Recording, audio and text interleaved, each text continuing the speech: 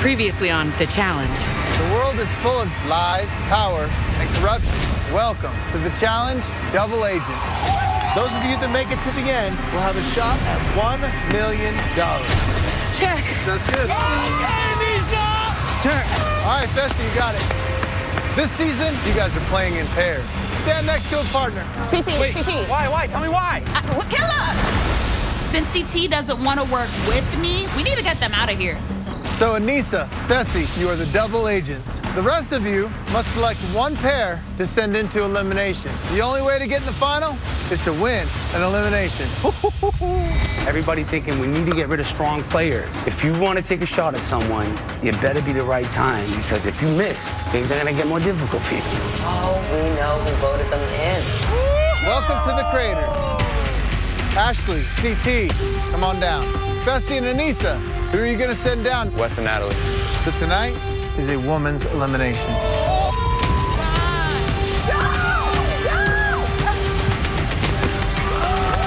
Not only did I send a two-time champion home, I also had my golden skull. As the winner, you have a very big decision to make. Do you want to stay with your partner?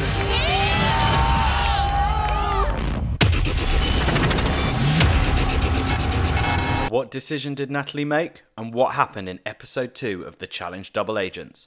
I'm Levi Hall, and this is The Challenge Redditors React podcast.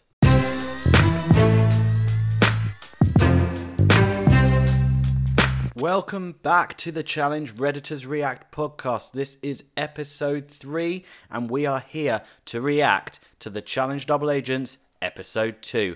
And as always, it's not just me. I am here with my co-handler, my co-host. Hello, George. How are you doing? How's your week been? Really good, cheers, mate. I had massive challenge withdrawal symptoms after the first episode, waiting for the second, but I've luckily binge watched all of The Duel in the meantime, which is one I'd never seen before, and it's a very, very good season actually. So I've tried to get everyone on Reddit to start binge watching it through Netflix to see if they'll add the rest of the seasons, just so I can make the gaps between episodes be a bit more palatable. I watched a few episodes of The Ruins this week, and what is amazing, because that's the one where Wes had come in with Kellyanne as his girlfriend, having previously been engaged to Johanna, who on the island had slept with Kenny, and Kenny was in the house along with Evan and Bananas. And it was like Wes on that series compared to what I watched this evening on this series. It's two different people. It is. It'd be really interesting to see that Wes in the same situation he had to deal with this week, because it would be a completely different reaction. It does show. I do like. Obviously, CT is the one who gets the story of, look, he's changed and grown the most throughout the challenge. But the ones who've been on all times, you do get to see them change, like, well, through some of them like 15, 20 years. And it is quite amazing to see them develop other aspects of their game to make up for things. Well, it's that thing that Bunin Murray said when they started it, which was people have watched these people on the real world for months and then they just lose them. Whereas this is almost a continuation and the evolution of them as people. And we saw that with people such as Paula from Real World Key West. Yeah. Bananas' series. You know, she was very frail in her series. She'd gone through her eating disorder. And, you know, other than what happened with her on the island, she got more and more confident as it went on. And she eventually won 2 challenges herself. Yeah. With herself, I mean, she loses 8. And then I do like the line from Ev on Rivals 1 about, if I'm going to win this one, the impossible has to happen and Paula has to win, which is really, really entertaining. God, I wish they'd bring Evelyn back. She's still in the right age as well. She'd be a brilliant returning competitor. I'm pretty sure she's some hotshot lawyer now. Is she? Yeah. Imagine the mental game, mate. She'd be unbelievable. But with Paula, didn't she win Rivals 1 and Rivals 2? Because she won with Evelyn and she won with Laurel. Emily. Basically, Emily, that was it, Emily. Still similar competitor, yeah. Right? Now that's a pole wrestle I'd like to see. That would be insane. I think what we learned about Paula is she picked her enemies well, and she was a big fan of of pair series is, working in twos. And that's what we've got this series, is our pair series with our double agents. So we've got an exciting episode coming up today. We'll be talking all about episode 2 of the challenge double agents. And we will have our own rogue agent Redditor joining me for a chat a little bit later on. Now, we left on a cliffhanger, George, with Natalie's decision. And we've waited a week to see what she was going to do. So let's head down to the crater and hear Natalie's choice. Natalie, as the winner, you have a very big decision to make. Do you want to stay with your partner? Or do you want to trade him in for the loser's partner, CT? We could switch partners. I'm kind of looking and giving him a bit of a side eye, like, okay. Or you want to infiltrate and steal any other partner up there, except, of course, the double agents. Hell no! I can immediately feel Wes being like, oh, and I look back at all the guys, and I know there's a lot of guys at the house that are just as strong as Wes, just as physical as Wes, and probably way easier to just kind of get along with. TJ, no question, I'm going to keep my partner Wes. Even if the double agents are up for grabs, I wouldn't trade this guy. Andrew. Of course. Natalie's not seeing the bigger picture. Natalie, you're in the elimination because of Wes. I'm the most well-rounded player here. I am going to be the best finalist because of that. And I know that it comes with a lot of pros and a lot of cons, but the pros outweigh said cons. CT, you are an agent without a partner. You are now a rogue agent. What the hell is a rogue agent? Why is CT still standing here? Why is he not walking with Ashley right now? This doesn't make any sense to me. I tried to pull a power move and it backfired. Which means the next elimination is going to determine your next partner. I know a lot of these girls are looking at their weak-ass partner like CT doesn't look so bad right now. There's a lot of options, a lot of ways to infiltrate. All right, everybody, there are only 9 skulls left. A lot to think about. Make your way back to headquarters, and I'll see you soon. So Natalie chose to stay with Wes. What are your thoughts on that? I actually can completely understand the decision, despite the fact I think it was the wrong one. Because if you looked at the way that was going, it's obvious the champs of a target this season, right?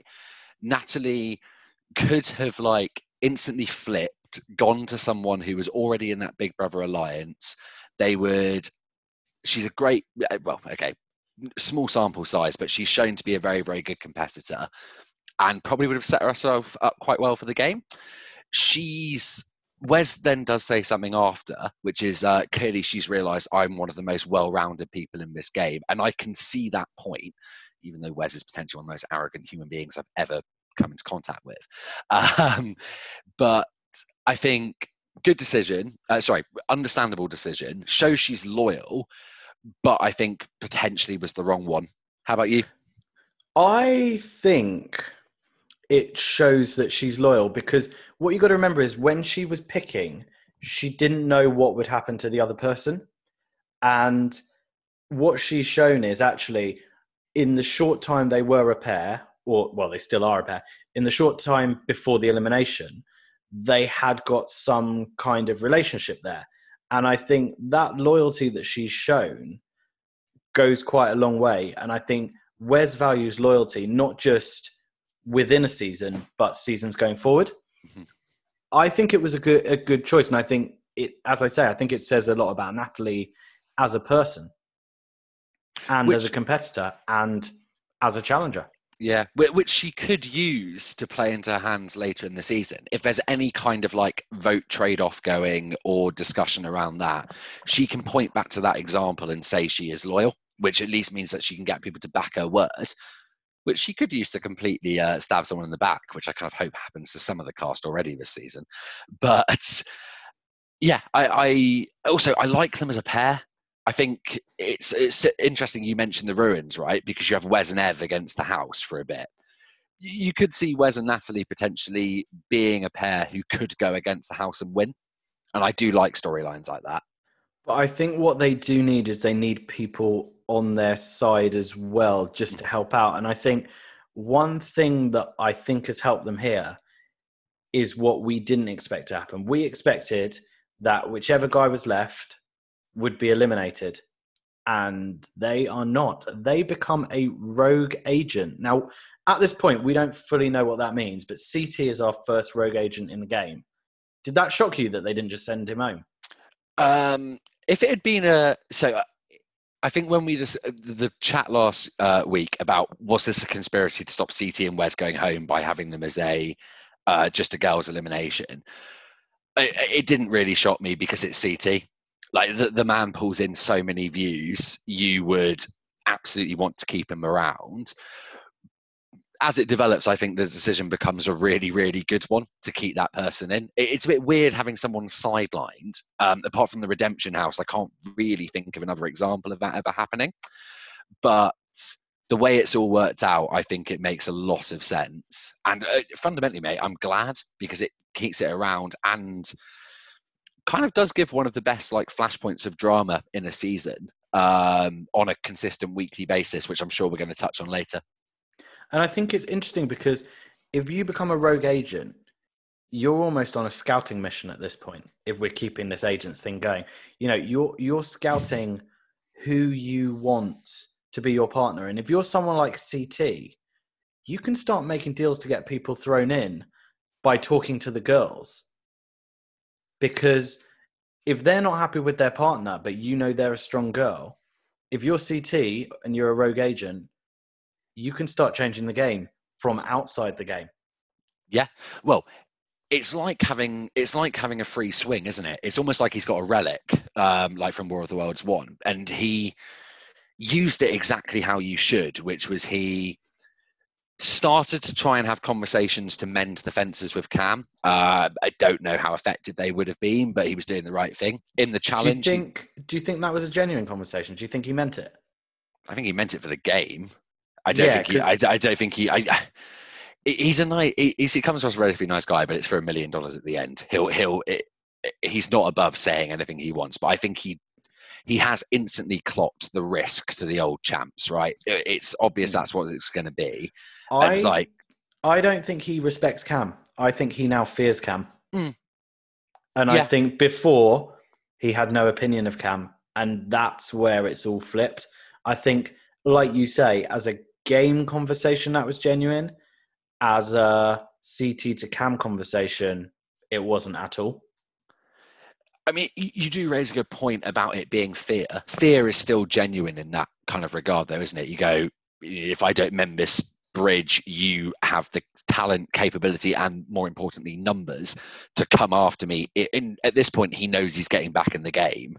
I mean, even if it was a bit of a weirder twist where he ended up having to go against a guy or something and it was the last place guy against CT, he still knows he's got a chance to come back in, but he knows if he does and hasn't fixed things with the Cam and more importantly that major alliance, he's just going in every time, isn't he? And I think part of the power in this game is being that unknown. Like, no one knows at this point what the rogue agent role is and what CT's role is. And that, if you're competing, is scary because it's almost like you say, you got a free pass. It's like a free swing.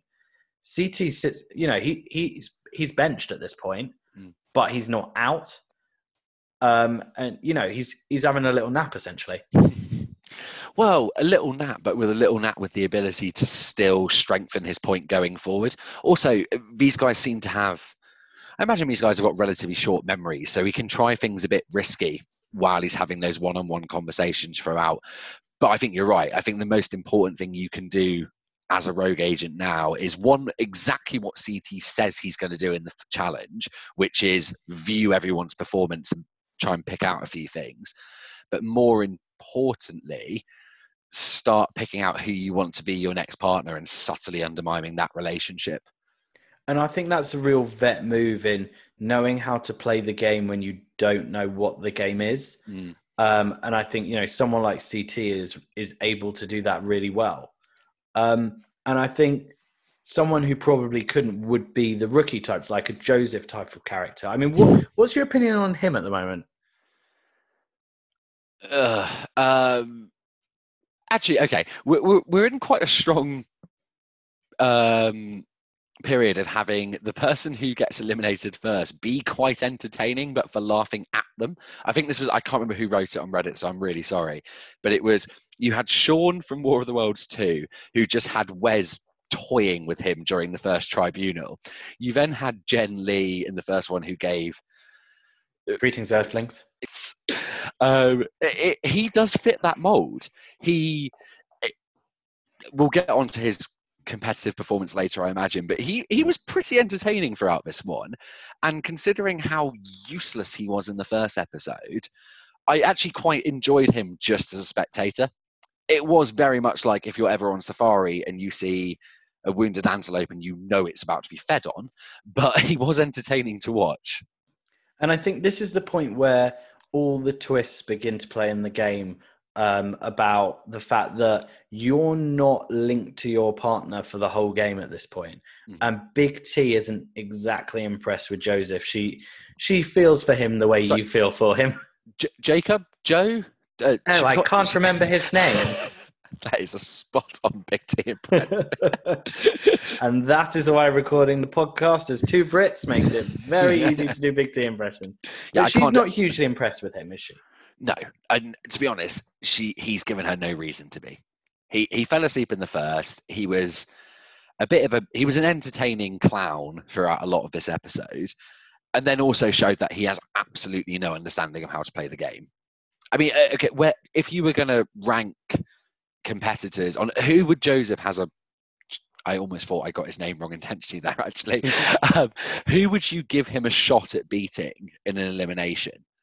What type of elimination? So that's without knowing what it is. If you say tosser, I think you'd probably say 50% of eliminations have got a physical element, maybe 25% of puzzles and 25% of carnival games.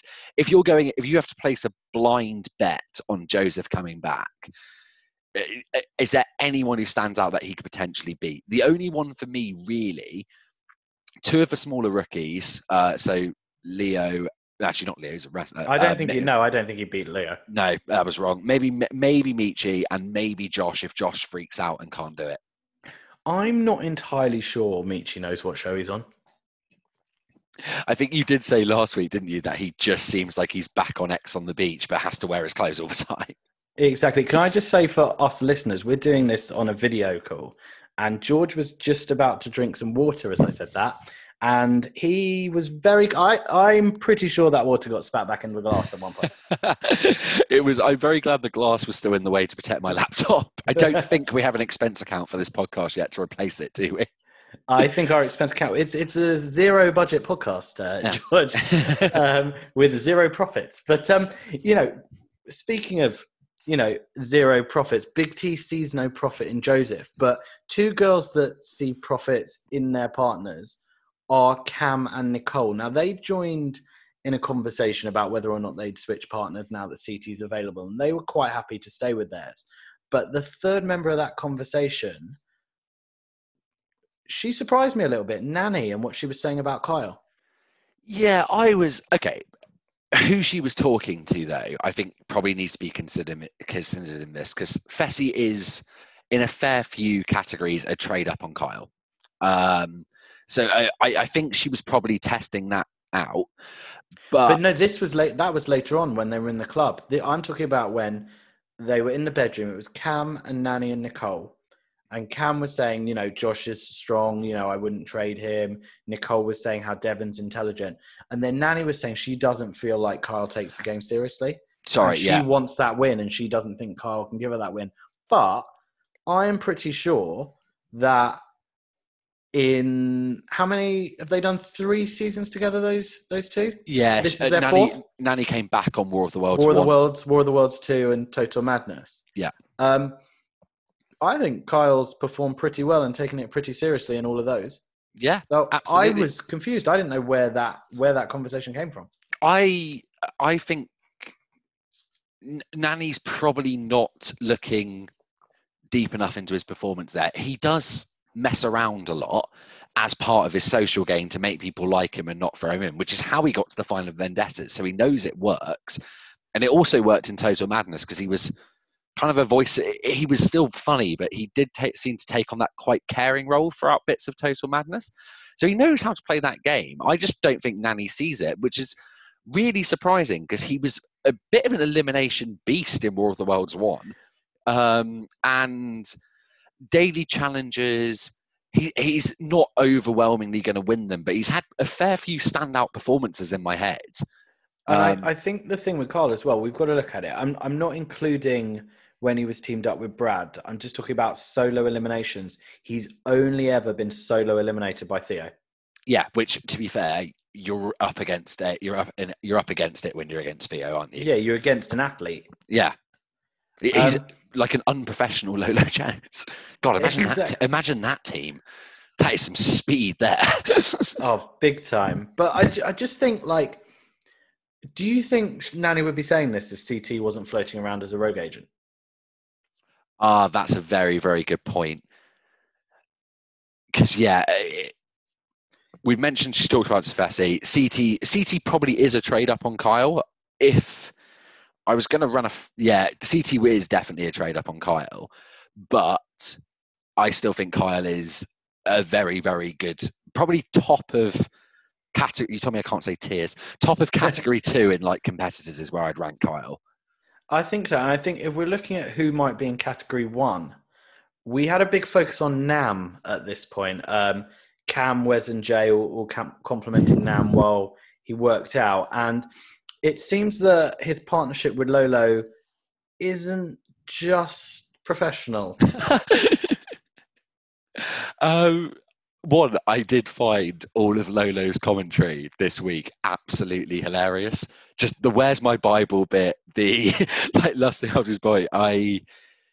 She really, really grew on me this episode because I thought she was entertaining in the first episode without much screen time. I thought Champs vs Stars, I liked her attitude and how much of a good competitor she was and how dedicated she was.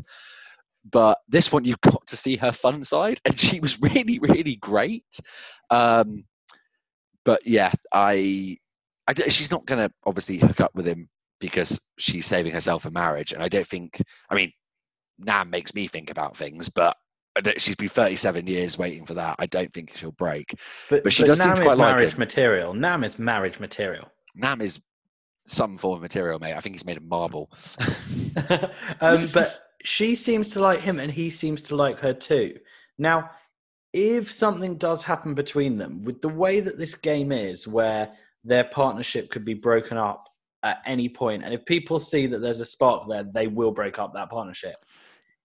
Yeah, is this dangerous for the game?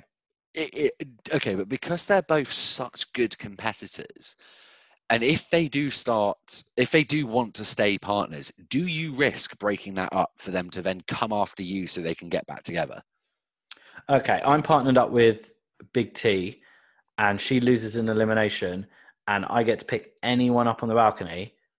I'm picking Lolo Jones. I don't care if I upset Nam. He's really nice. He'll be upset. He's not going to kill me. Yeah, physically, he probably can. And also, if you break up that partnership and you're a partner with Lolo, Nam's not going to go after your partnership because he likes Lolo. Also true. Okay, very good point. Also, to be fair though, if they do break it, how badly does it affect their game though? Like, they can still hang out and develop that showmance even if they're not partners. I just think it's quite an interesting one because when I was watching this episode, part of me thought, is this actually an individual game within a pair game? Mm-hmm. And also, are the females actually going against the males? Because it seems very much like you're in it to get yourself to the final, to get yourself a skull. Because if there's 10 skulls and it's alternating eliminations, it's going to be 5 and 5. So really, despite this partnership thing, you are in it for yourself here. Yeah. Well, we touched on it a bit last week, I think it's when we were discussing Nani and Kyle, do you pick the partner who will get you as far as possible by maybe flying under the radar, and then before the final, try and get your skull and make a big play to set yourself up in the best possible way for the final? But we don't know how the money's split, do we? So it could legitimately be another individual final again. Prize for boys and girls, prize for overall winner. that's where this game has just got still has got so many unknowns that you don't know. And here's another unknown. We know there's 10 skulls, 10 golden skulls, but we don't know how many eliminations there are. So, surely, okay, there'll be enough for there to be 10, but I don't think it's 10 eliminations. And then I think it's 14. Okay. I don't know how many episodes there are this season, but I just feel like there's 14, which means at some point, if you've got a skull, you're going to have to just win missions and not get thrown in. And that makes better TV as well. So what you really want to do, you want to get your skull as like skull number 9, really. And then you want to pick someone who's going to beast missions. Because once you've got a skull and once all 10 skulls are gone, your aim is now win mission, win mission, win mission, win mission, and be in control of the game. Or be such a strong partnership, no one's going to call you out. Oh, no, but then they can still take your partner. Because you're not a partnership. That's why I was thinking as I was watching this isn't a partner game. You're playing as pairs, but you're surviving on your own. Yeah. And that's a very, very good summary of it, actually. That's what makes this season so interesting is really you need to win the missions. And at this point, why don't we head down to TJ as he explains this week's mission, I Spy. All right, agents, welcome to your next mission. Yeah. We're going to find out who's making friends and who isn't. Today's mission is called Ice Spy. To begin, you and your partner are going to go out there in the glacier water to that boat and grab a heavy block of ice. Yay! Can't wait. Then, you're going to bring it back to shore as fast as you can. You must then smash your ice block with the ice pick and free the kill inside. Now here's the fun part. Once you get the kill free, you are then going to take that kill and place it in your enemy's station. 3 kills and you're out. Your goal is to be the last team standing. The last team standing will become our new double agent. So, George, we've not actually discussed much before we've recorded this podcast. So I'm quite interested to see what your thoughts are on this challenge. So I was pleasantly surprised because, last week I wanted an endurance-based one to kind of test out that final unknown on Vesey on whether he might be able to perform on endurance ones to see how he would do in a final. I also quite like the format of physical and then picking your team to get rid of. I think this challenge had a lot of potential. I think it was slightly ruined by having such a big alliance. You didn't get to see people go at each other. Big fan of a name, though. I'm a big fan of a pun as well. But I'll tell you what, I wasn't a big fan of this challenge. I actually hated it. Really? I liked the idea of it. I like that you're having to run in freezing cold water. You're having to get this very heavy ice block. You have to smash it down with a pick, which I thought looked like it was easier than I thought it was going to be. And then you start, eliminating people. But it turned into a bit of a joke. And actually, really, the physical bit didn't really matter. There was no point to it. You should have just given everyone the kills and just let them put it where they want. I think Kyle really summed it up when he just said, just do something. This is not exactly what he said, is it? I'm trying to keep it clean. I enjoy Kyle throughout this entire episode, by the way, has to be said. But I agree. It touched on... I wanted to see how some of them performed against each other. And we only really saw that on the first run of it on who got back first. Who got back first, by the way, actually? I think it was Wes and Natalie.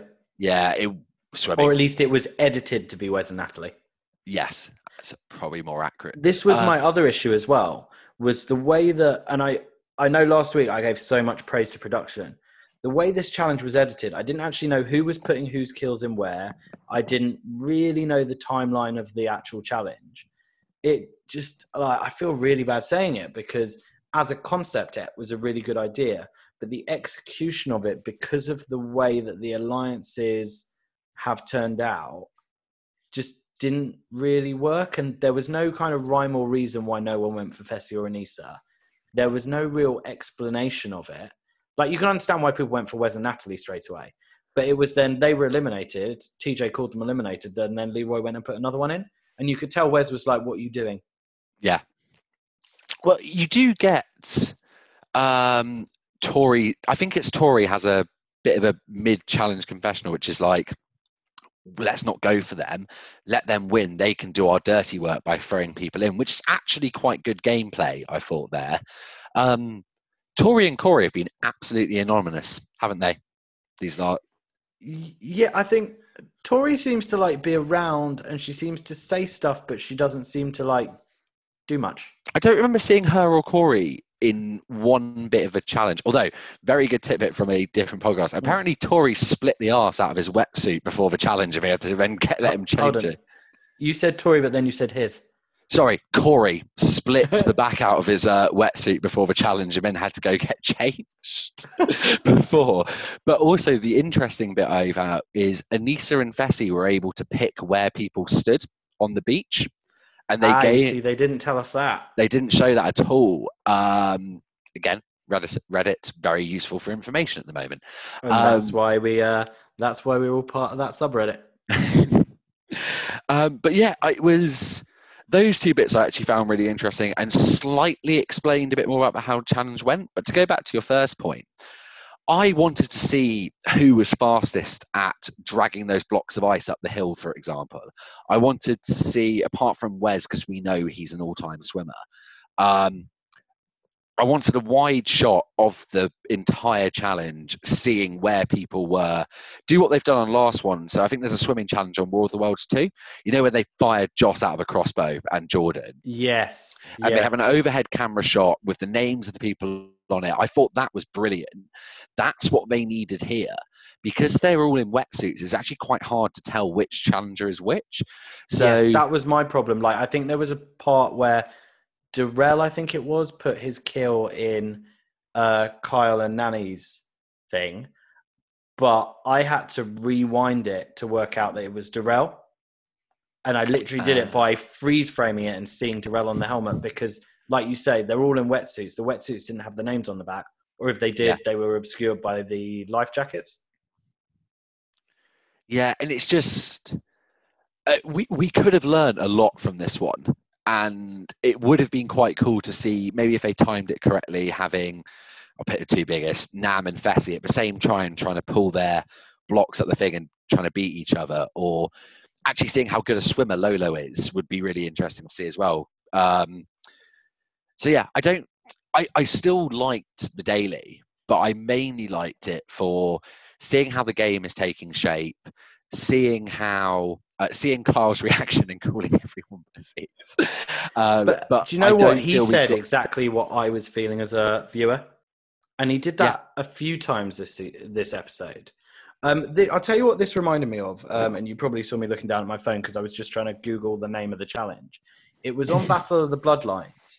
It was the first challenge, Water Battle, which Kahata and Jill won, where they all had to go up that almost like Ant Mountain with the buckets, catch the water, and everyone just started pouring it into Carter's and Jill's as a team. And that's what that felt like. It was like they picked who they wanted to win, and then they just went at each other. I think I would have preferred this one if it had been you go out, you swim out, you get the ice thing, you use the ice pick, you get your kill out, you put it in your thing, and the first to get 3 wins. Yeah. Or by weight of ice or something, and you've all got scales and whoever hits the target first. But yeah, that would have been a much cooler way of seeing this because it would have made it a pairs competition and we would have seen who performed the best. And it would have been quite cool to see everyone ranked by that as well, actually, on who finished first. I would have liked that. I don't feel like I know anything about them as pairs from this challenge. And I think the idea of it, I think, you know, when the producer was sitting around going, this is going to be the challenge, is very good. But because of just how the alliances went, the execution for me didn't work. And I know that might be a very unpopular opinion, but that's why we're reacting, really. Yeah, I still enjoyed it, but I think your change would have taken that from like a mid-level one that I probably won't talk about again to a much higher, maybe like a 7.5, 8 out of 10 daily. And I kind of feel like the only real flashpoint that happened in that whole mission was Michi being medically disqualified. One thing I got to say is I quite like the fact that, you know, Fessy went and swam out to get him. Wes was calling for the medic. It was nice to see that even in the heat of the game, there is still that camaraderie there. Yeah, definitely. And I mean, these guys aren't horrible. Most of them aren't horrible people. We've had horrible people on past seasons, I think. But again, something we touched on last time, it seems like a good, friendly cast. And actually another point that we kind of just touched on, but there's good drama in this episode, but it's game drama. And there's none of that like going after people personally. And I hope that stays throughout this season. And with this cast, I think it might. One bit I did really like actually in this challenge was Gabby having a bit of a wobble midway through, then getting herself together.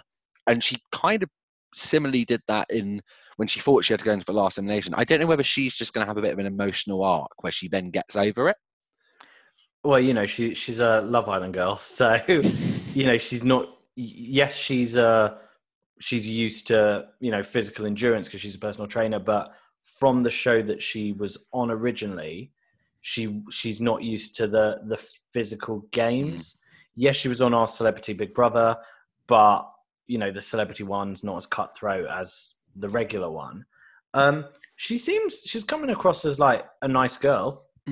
She seems to have more personality than she had on Big Brother over here. But I'd be interested to see, and that's what I wanted to see, like her and Leo and how they do in this challenge. But we just didn't get the opportunity. And like you say, you know, Kyle calling them all pussies really, for me, he basically did what I was doing in my living room. I've got this great image of you just screaming at your TV going, stop it, go for Fessy. You are all pussies. And, you know, ultimately what that ended up doing was giving the win again to Fessy and Anissa, who are working with everybody. Yes, they won this challenge. I wouldn't say this says anything about them as a team, this one. And given that they won the last challenge as individuals, we still don't know what they're like as a team. Yeah, completely agree. I think it's the same. I think nothing's changed. It's the same one. Fessy will always scare other people, and he will not carry. Him and Anissa will do well based on her brain, and she's very good at some things physically as well, but his absolute physical prowess. And they'll just keep doing that. She's good at physical strength. I think it's physical endurance where she has her kind of weaker area. Yeah. But one of the things that I think is good for them, and it goes back to what I said before about the power in this game, is knowing things that people don't know. And they know that as the double agents, you get to find out who's voted for the compromised agents. And the longer they can go on a winning streak, the longer it is before anyone else finds that out. And they have that power until another couple wins. Yeah, and I think the first time they lose is when they'll use it. That information gets more and more powerful. But as soon as someone else finds out about it, they either go straight up to that winner and tell them they know and form a alliance within an alliance, basically. Like, don't tell anyone else this will get us far. And we use it at the opportune moment to flip the game when we most need it. Or if it's someone who wins who they can't work with, Kyle, for example, springs to mind. Wes as well. Wes absolutely won't take that deal. He'll use it to make everyone. We actually said that word for word. He'll use it as currency. Yeah, he will. I'll tell. Yeah, that'll be very interesting to see what they do with that information. Are we going to touch on another excellent part of this? Nelson's constant theme of self-approved nicknames. Oh, I know I said last week when we were talking about Killer Cam that if you have to give yourself a nickname, it's not a nickname you should get. Oh, Nelly should just give himself a nickname every week. Yeah, I actually really hope it's a running theme. Production need to sit him down and go, this is the next challenge. Come up with your name now. That's his only screen time as well, isn't it? Because I'm pretty sure that absolutely everyone on Reddit, when he drowned in that challenge on Total Madness, was thinking he needs to become Scuba Nelly. I think I wrote it just word after word, like what happens when you're in trouble at school and have to write lines. We need Scuba Nelly. Yeah, he has literally had no screen time though. From the confessionals about his name, hasn't he? But for me, that is enough. Oh, it is definitely enough. But I almost feel like everything that comes out of his mouth is just gold. It's not gold. It's entertaining crap. Comedy. Yeah, but that's why we watch this show, to be entertained. Are you not entertained, as they say? I am Maximus levels of entertained, mate. The thing is, though, off the back of last season, I could have enjoyed a season focused around Nelson just for that episode where he takes the hit for Corey. But then the fact he's so anonymous early, I think there's going to be some point midway through the season where something flips. I've got a feeling Fessy is going to collapse, and then Nelson will have a big moment again. I don't know whether they're just keeping him quiet for that. I think what Nelson has learned over, especially after last season, that his mouth gets him in trouble. Everyone loves him when he's playing the lovable fool, but when he's going after people, that's not the Nelson that the house likes. It's not the Nelson that the fans like. And he almost erased some of his behavior in Total Madness, especially towards Kayla, by what he did for Corey. So it's almost like he's got a fresh start again. And therefore he's not playing the character that he knows people like, because actually that probably is him. But he's trying to hold back on that. The other side of him that we don't like. Yeah, that's a really good point, actually. Is probably what he's... Well, do you think he's intelligent enough to work that out? I think he's probably got some kind of PR behind him. Because what you've got to remember as well is, reality TV stars, one of the big things they make money from nowadays, especially here in the UK, is Instagram. And having those followers to be able to go to brands and say, these are my followers, this is their age demographic, this is the type of stuff they're into, I will do a post for you for this much. Or these brands going to them and saying, we know how many followers you have, we know what your demographic is, will you post this for us? And he now knows what gets him fans. Yeah, and actually, if it was a weekly meme about his latest name, that actually is quite a good way to drive nice followers to him. Yeah, okay, I completely see your point, to be fair.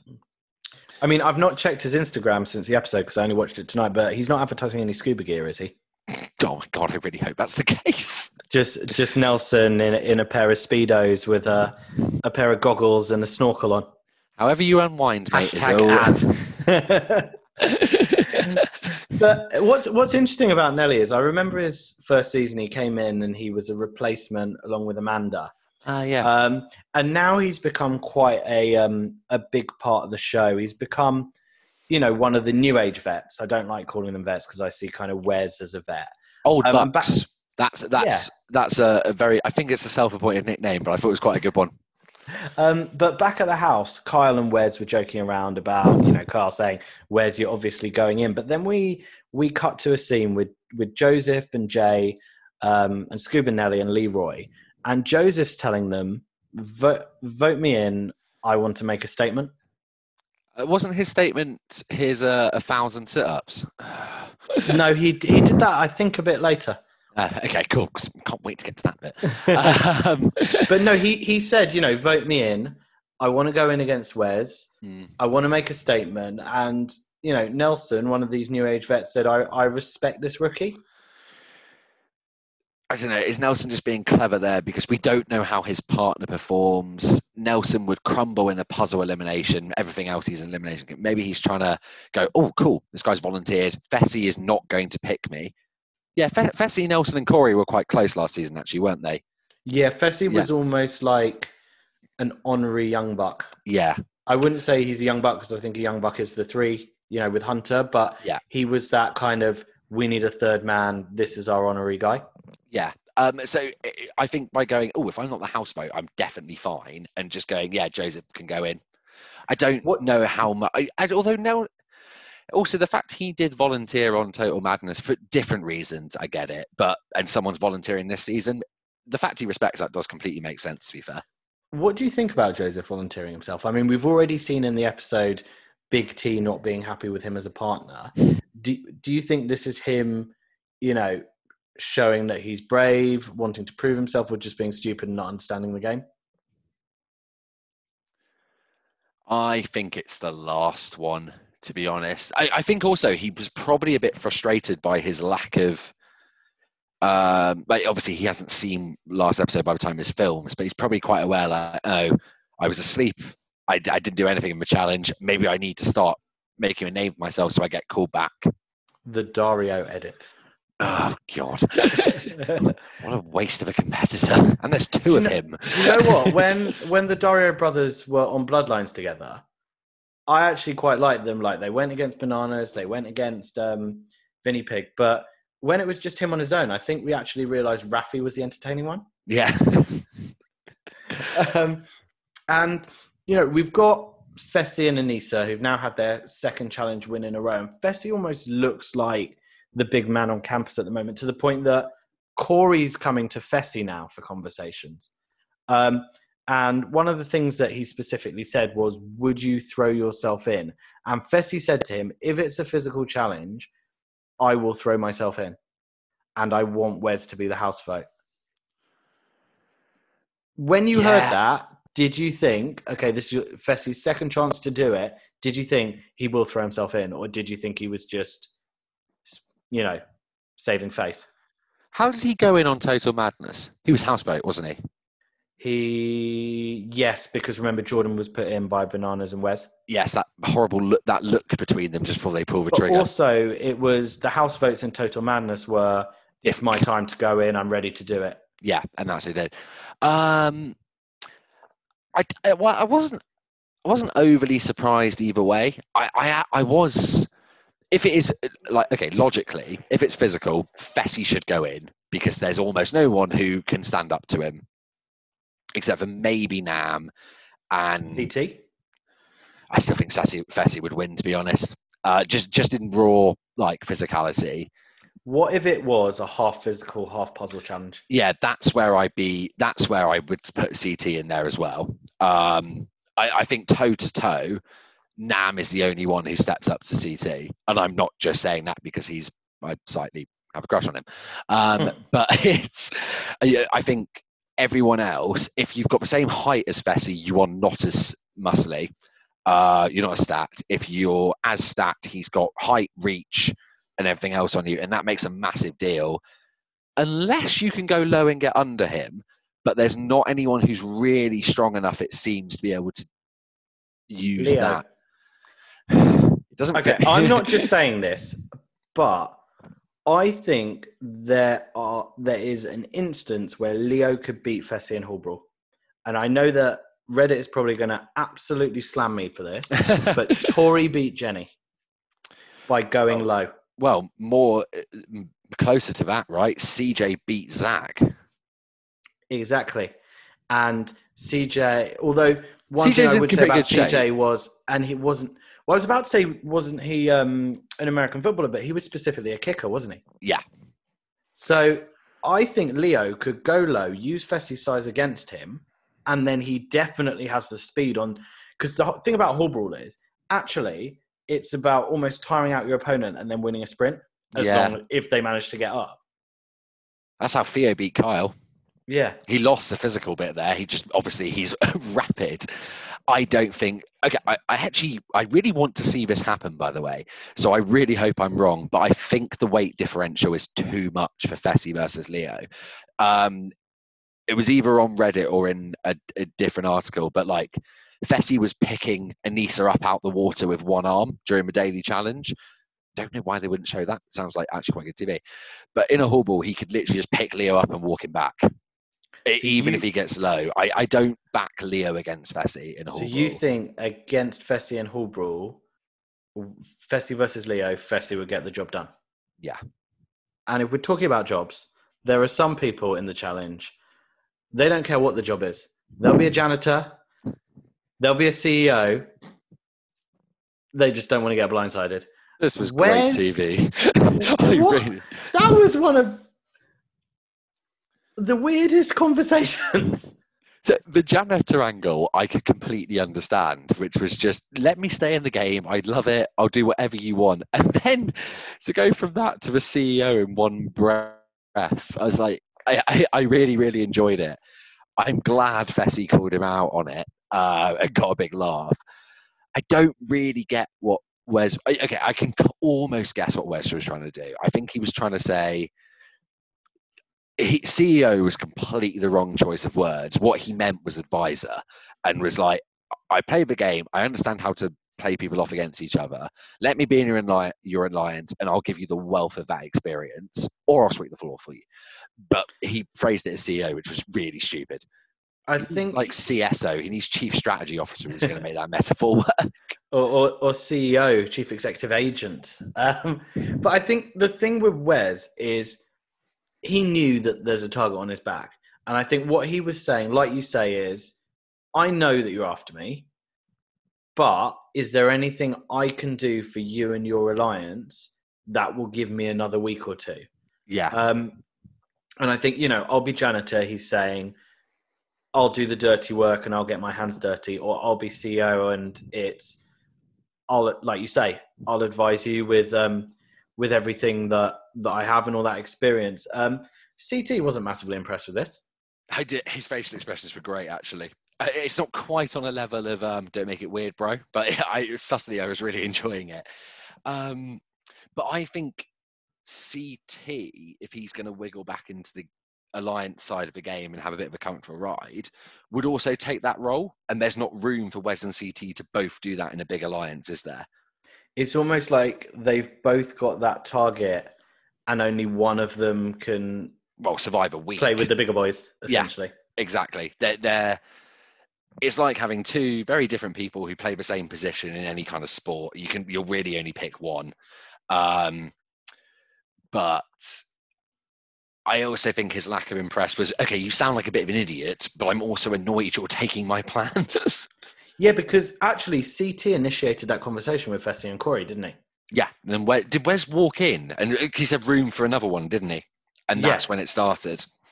And it was almost like CT thought he was there. He thought he had that safety because he was saying, I just want a girl to pick me that's going to take a target off my back.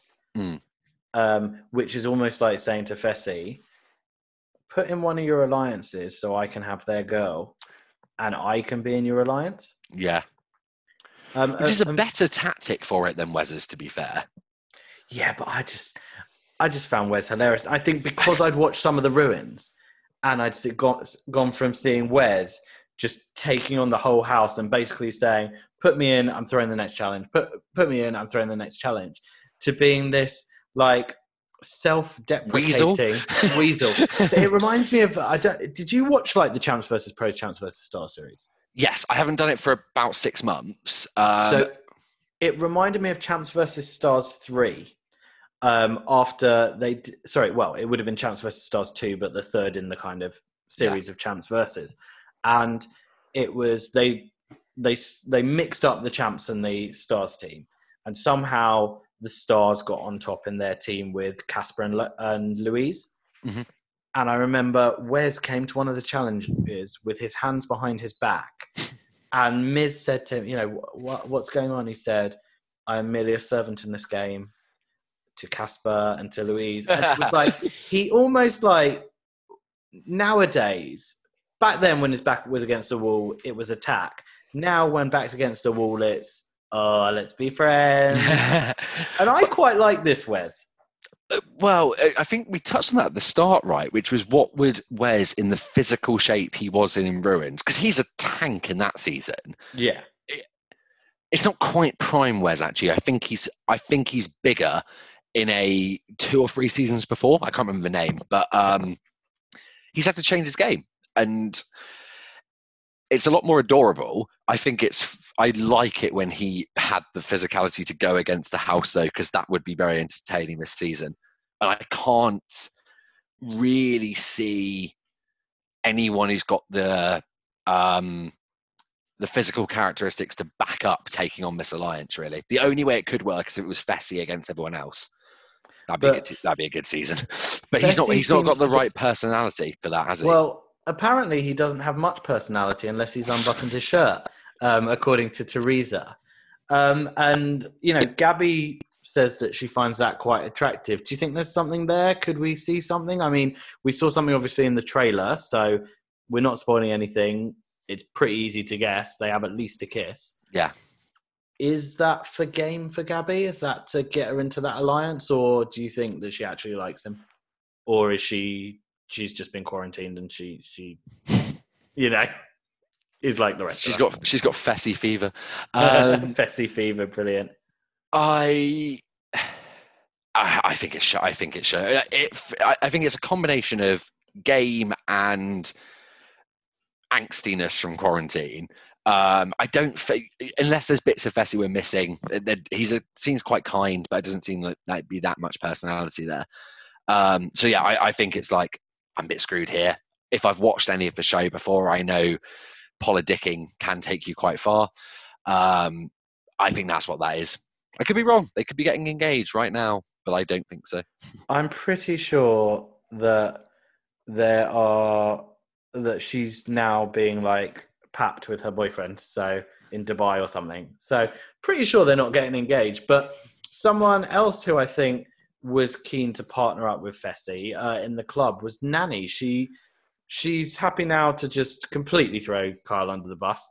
But what I thought was interesting was Fessy said that he wouldn't be against switching partners and joining up with Nanny. Is this a bit of a shady side that we're seeing of Fessy, or is he just trying to keep everyone happy?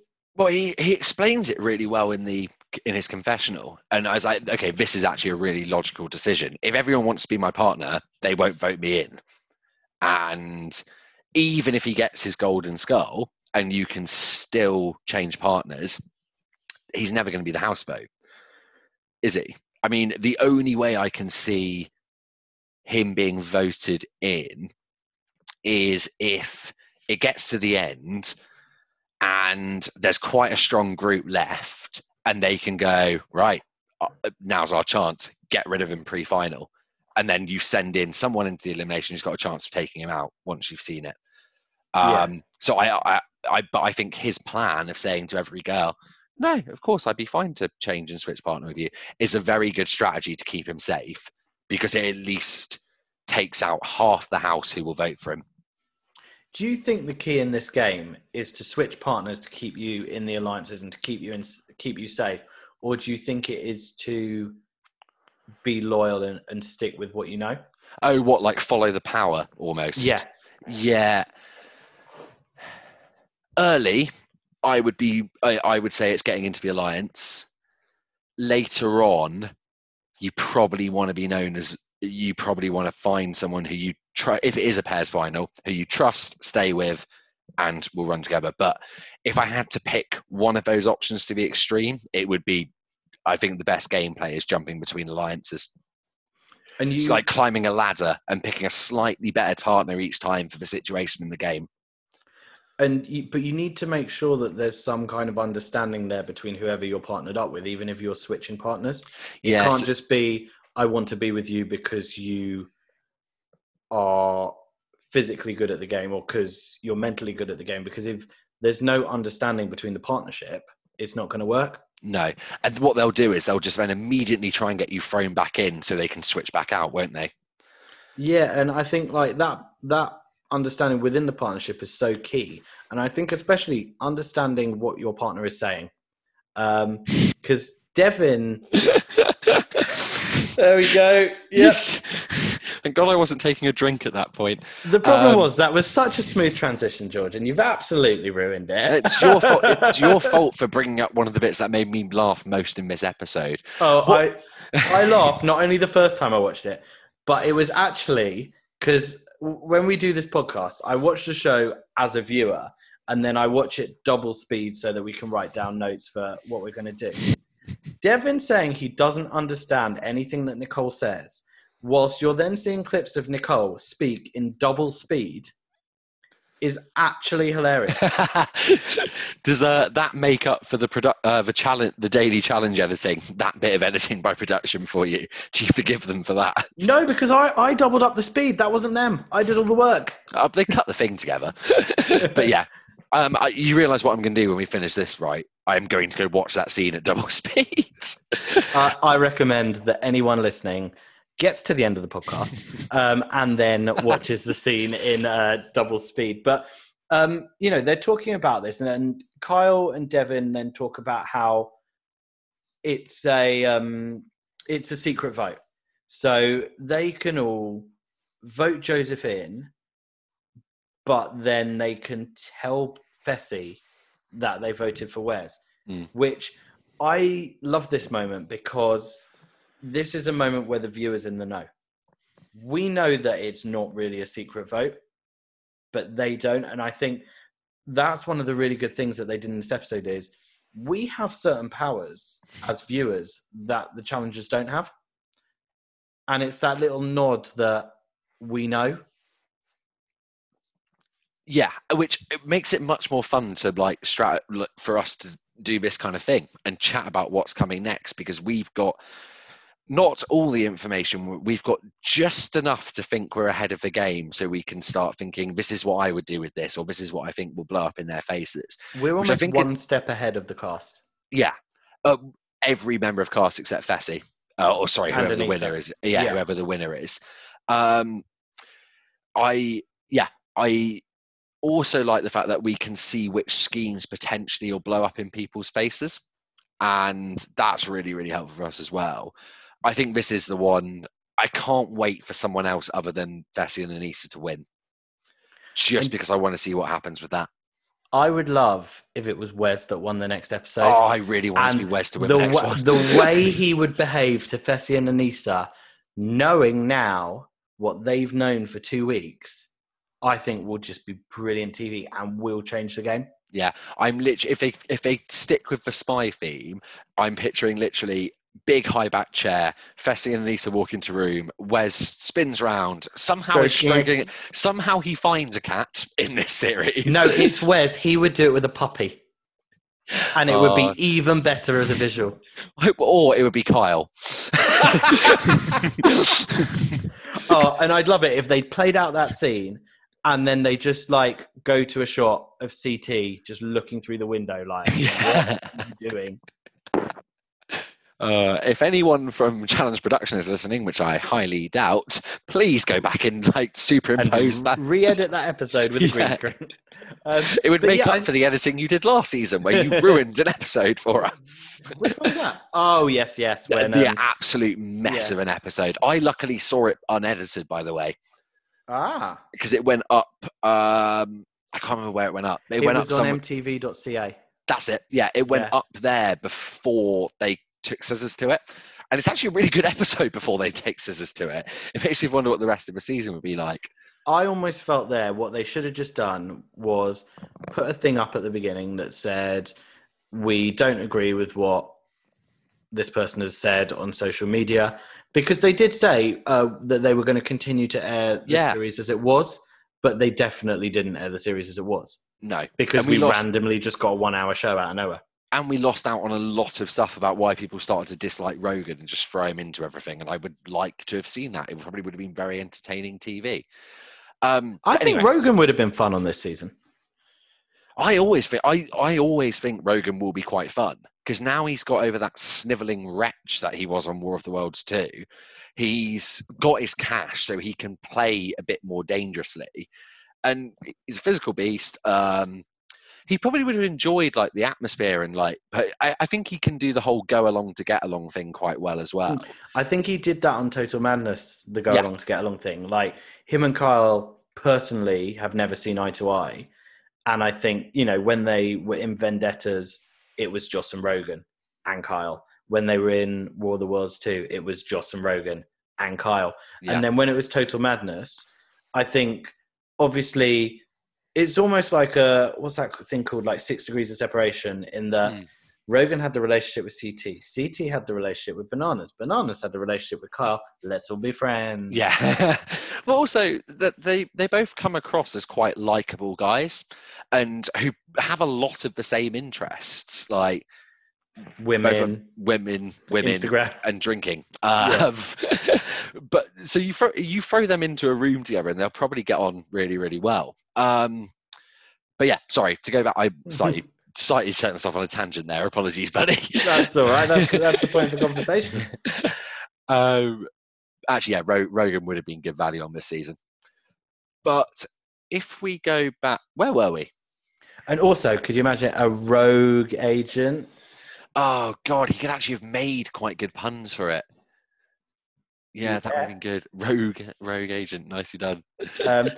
What we were saying was about that little nod that Kyle's about to do something that we know he shouldn't do. And it's almost that thing where the viewer's screaming at the TV. If you're a Kyle fan, you're going, don't do this, please don't do this. What are you doing?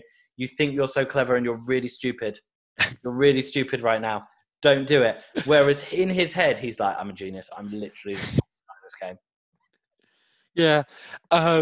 He also, people know he's a bit of a liar, right? Every season he says in confessionals, like, can you just edit me to make me look stupid? But, I am lying to get my way through this. He goes, surely people have worked that out by now.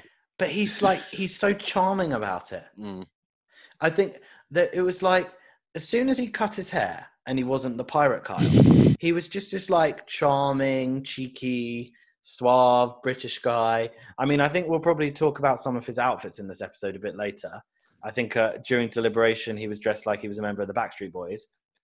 And then in his confessionals, he was dressed like he was in like the cream version of that picture of The Rock when he's younger in the polo neck and the chain and the bum bag, or fanny pack as they call it in America. But he's one of those guys that I think he plays that a bit like Nelson. He plays the lovable fool really well. But at the same time, I think there are moments like this where he thinks he's one step ahead of everyone and he's actually not. Yeah, the problem is he also can't work out when he isn't, and he can't look forward and see the risk if something backfires. He's got just enough of game knowledge to go, this could work, but not enough to go, if this doesn't, I'm screwed, basically. Yeah, exactly. And I mean, when we're looking at people at this point who could be screwed in the game, Joseph's not doing himself any favors. He's saying to Big T, you've got people that you're loyal to, this isn't good for me. He doesn't understand this game at all, does he? No, not even slightly. He's basically never watched an episode, right? Yeah, apparently. And what was it Big T said? This is the challenge. It isn't a psychology degree at university, darling. That was, yeah, when he's trying to look like he knows what he's on about and then gets completely shown up. Speaking of him getting shown up, yeah. What was he doing? I wasn't confused. I was flabbergasted. Like, this is in what world is that intimidating? I don't know. I can't. First of all, I think I said this on the first podcast. I don't really get his casting. I think it's an odd casting move. I didn't really know about him personally anyway myself, but I'm not the most important person to the challenge producers. But like, he was from a talent competition, and actually the people that are good on the show are the people that come from reality filmed 24/7 background, whereas he's filmed in a 3-minute this is me type of clip, and then he does a performance, gets judged, and then hits the phone number and you're off. Yeah. So I can understand why, and here we go with nicknames again. 00 Big T would like a new partner, because he doesn't know what he's doing. And I think this was shown as we got into the deliberation, where Joseph straight away was like, oh yeah, I'd like some drama. Yeah. And Big T's reaction, I think, was probably the best representation of an audience reaction we could have. Yeah. It's just like, what are you doing? You've been here a week. You don't know what... Her facial expression at that point was the facial expression that goes, this guy. It was the human embodiment of the face palm emoji. And yes, I did just hit myself in the head in case you heard that noise.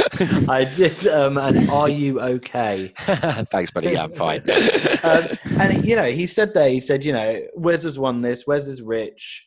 I want to prove myself. I want to go against Wes. And then Wes, for me, had one of the two lines of the episode, which was, well, you want to talk facts? Let's start with the fact that I'm rich. Yeah. And Darrell and was it Cam did these confessionals where they're like, oh, if you're so rich, you don't have to say that you're rich. I don't know if you agree with me here. The way that Wes was in this deliberation was perfect for British humour. It was so funny. It was complete deadpan. It was basically ignoring the main bits of the points and just going, yes, I am great. It was like the refined version of his I've got a Porsche, a monster truck, a house, and 30 companies. He goes, no, loaded, fine with it. It was like when he did the Porsche one, it was the angry Wes to Johnny. When he did this one, it was sit down, child. Yeah, I'm too good for this crap. Yeah. And I think he said it later, which was my favourite line, which was, I'm speaking, the multi-time champion is speaking. And you saw Nanny at that point spin around on her chair laughing. Yeah, because she was sat on the arm of a sofa, wasn't she? That was he was just gold in this entire thing, to be honest. Like, he had 2 or 3 like standout moments of not confessional house comments, which is always so much more genuine and entertaining for the fact it's off the cuff and it's not potentially not a rehearsed line. But yeah, I really, really enjoyed Rez throughout this entire episode. I think I preferred that bit to the janitor line as well. And let me just try and see if I can bullet point this deliberation, because it started off quite clear and then got really confusing. So Joseph said, vote me in, I want to go against Wes. So then Wes said, okay, everyone should vote you in, and then Anissa and Fessy vote me in, then you guys know that I'm only coming for Anissa and Fessy and I'm not coming for you. And then Joseph said, vote Wes in, because I don't want you all to vote me in, and then Fessy can vote me in. Yeah. So I definitely got it right, because in my head I was like, has this guy just contradicted everything he's just said because Wes told him that he was rich? He just panicked, didn't he? And then just went round in circles around it. And I think he probably thought he had a good idea, and then he saw the risk of, oh, Fessy has no reason to do what I'm asking. Joseph is not going to... Joseph, yeah, good. Yeah, sorry. Joseph, Jacob. You've turned into Big T. It's Big T has ruined me for this bit. But he just literally went round in circles, because I think he immediately saw the danger and then flipped it back round and was like, Fessy's got no reason to do what I want. He could screw me. And then... Do you know who I really liked in this? Natalie. Because she stuck up for Wes, and she literally just said to Joseph, no, you've said you want to go in. You said you want to go against Wes. So we're all going to vote you in. Don't go back on your word. And then Wes is happy to go in against you. That's not the issue. But you've said that you want everyone to vote you in, so don't try and turn it on us. And I think she showed that loyalty that we've been talking about. She showed the loyalty and strength to actually be valuable with it as well. And she speaks very intelligently. Yeah, definitely. She is someone who could potentially get a bit of control in this game, which is why I think, for what you said earlier, having Wes and her win the next challenge would be the best thing from an entertainment value. Oh, 100%. And I think that's why, as viewers, it would be much better for us to see Joseph get voted in than Wes. And as Wes said, and as Natalie actually said, she just said, you heard people were going to vote you in, so you thought you'd be the big man, you'd volunteer yourself, so you save face. Then do it. Don't say you want to do it and then try and turn it. So at this point, it's time for individual voting. So let's see how those votes went down. All right, let's get to it. Me, you got Amber and Darrell. Strong team, but this week is not your week. Big T and Joseph. Wes and Natalie, the house has spoken. I love you, Big T. You asked for it, so I'm giving it to you. Any strong team is going to be a threat to my game, so I'm going to compromise these agents. I'm compromising T and Joseph. Not necessarily T, more Joseph. He's been an awful partner to T, and there's just absolutely no communication there. T needs a new partner. You've been compromised, my boy. Sorry, dude. I'm in the middle of a war that I don't want to get involved in. I wanted to trust you, Wes. You got too many targets on your back. We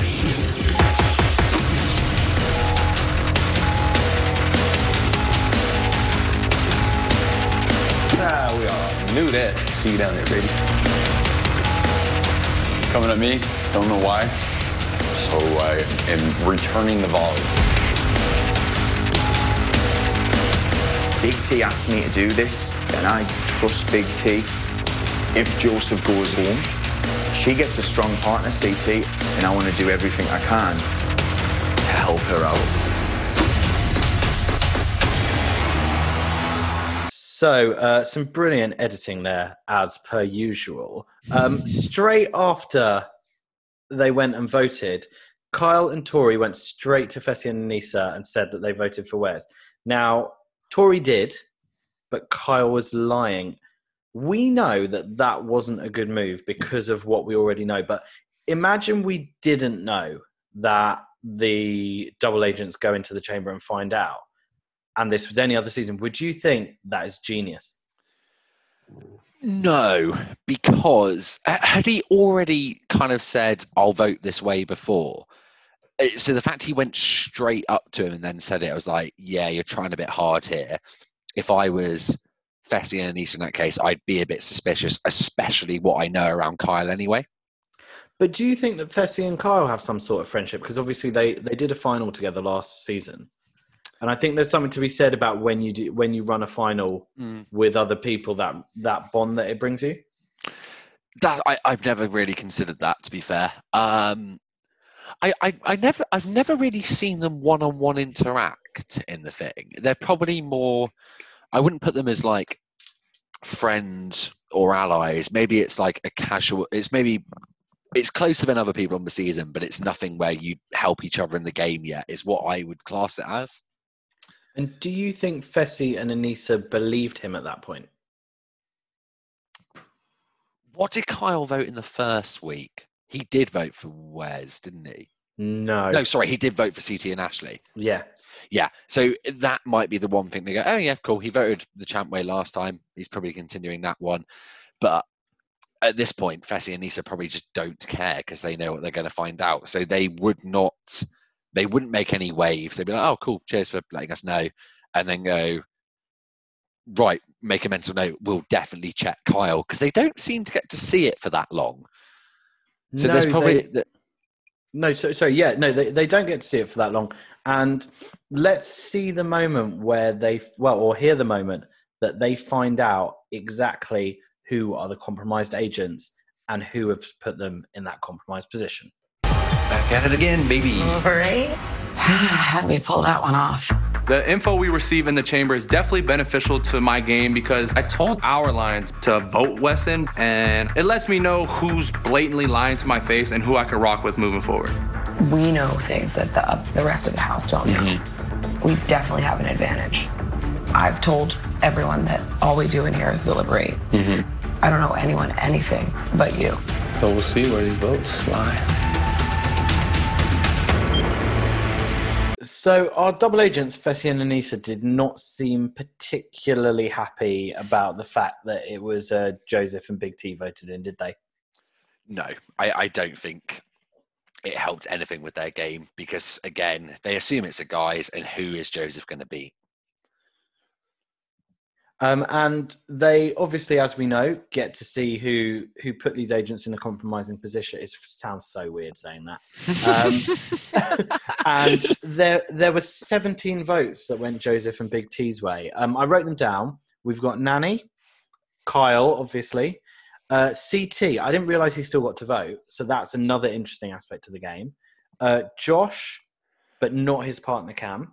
Mm-hmm. Devin and Nicole, Wes and Natalie, Amber M, but not her partner Nelly, Scuba Nelly.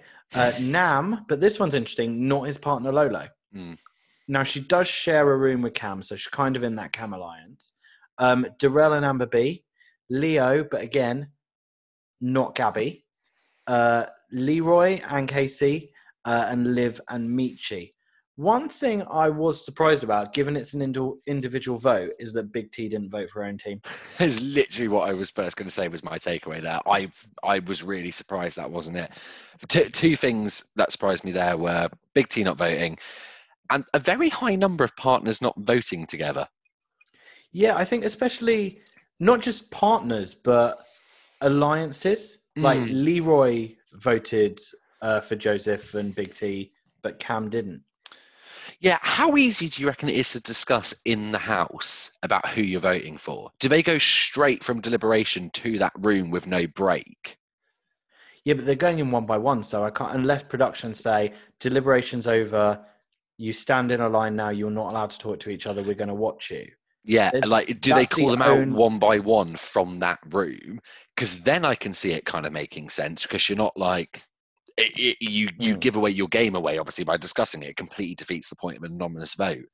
So I think the only way that production could stop you from talking about it is to literally do what you say, which is sit there, we're filming you, anyone talks, your vote doesn't count, or something like that. Yeah. But I don't imagine that they'd go straight from deliberation with no recording pause into voting. Yeah, you're also losing out on an opportunity for a bit of drama as well. And like, it's not much risk to a challenge of going, oh, if you overhear someone discussing who they vote for, that's going to be good TV. It's because you'll potentially get someone running off and telling them, and then they'll try and weasel their way out of it. How many? That's what? Who didn't vote for him then? So there's about... So we got 17 there. There's 28 overall. Add the two double agents who didn't vote, so that's 19. Joseph obviously didn't vote for himself, so that's 20. So Big T, Lolo, is going to be 8 overall. So Big T, Lolo, Cam, Teresa, Jay. Who are the other three? Gabby, yeah. God, this just shows who might be anonymous. Nelson. Oh, wait, Nelson, Corey, Tori, so it's 9. Yeah, so I'm trying to work out if there's any voting blocks that actually do fit together. Corey, Nelson, Tori. You can imagine them discussing it and voting. So they do. It could be that they get a chance to discuss. I think Corey and Tori make quite a good team. Yeah. So again, I think what we said last week, very, very good together at about 80% of the game. That I think there's going to be a hurdle they just can't get over.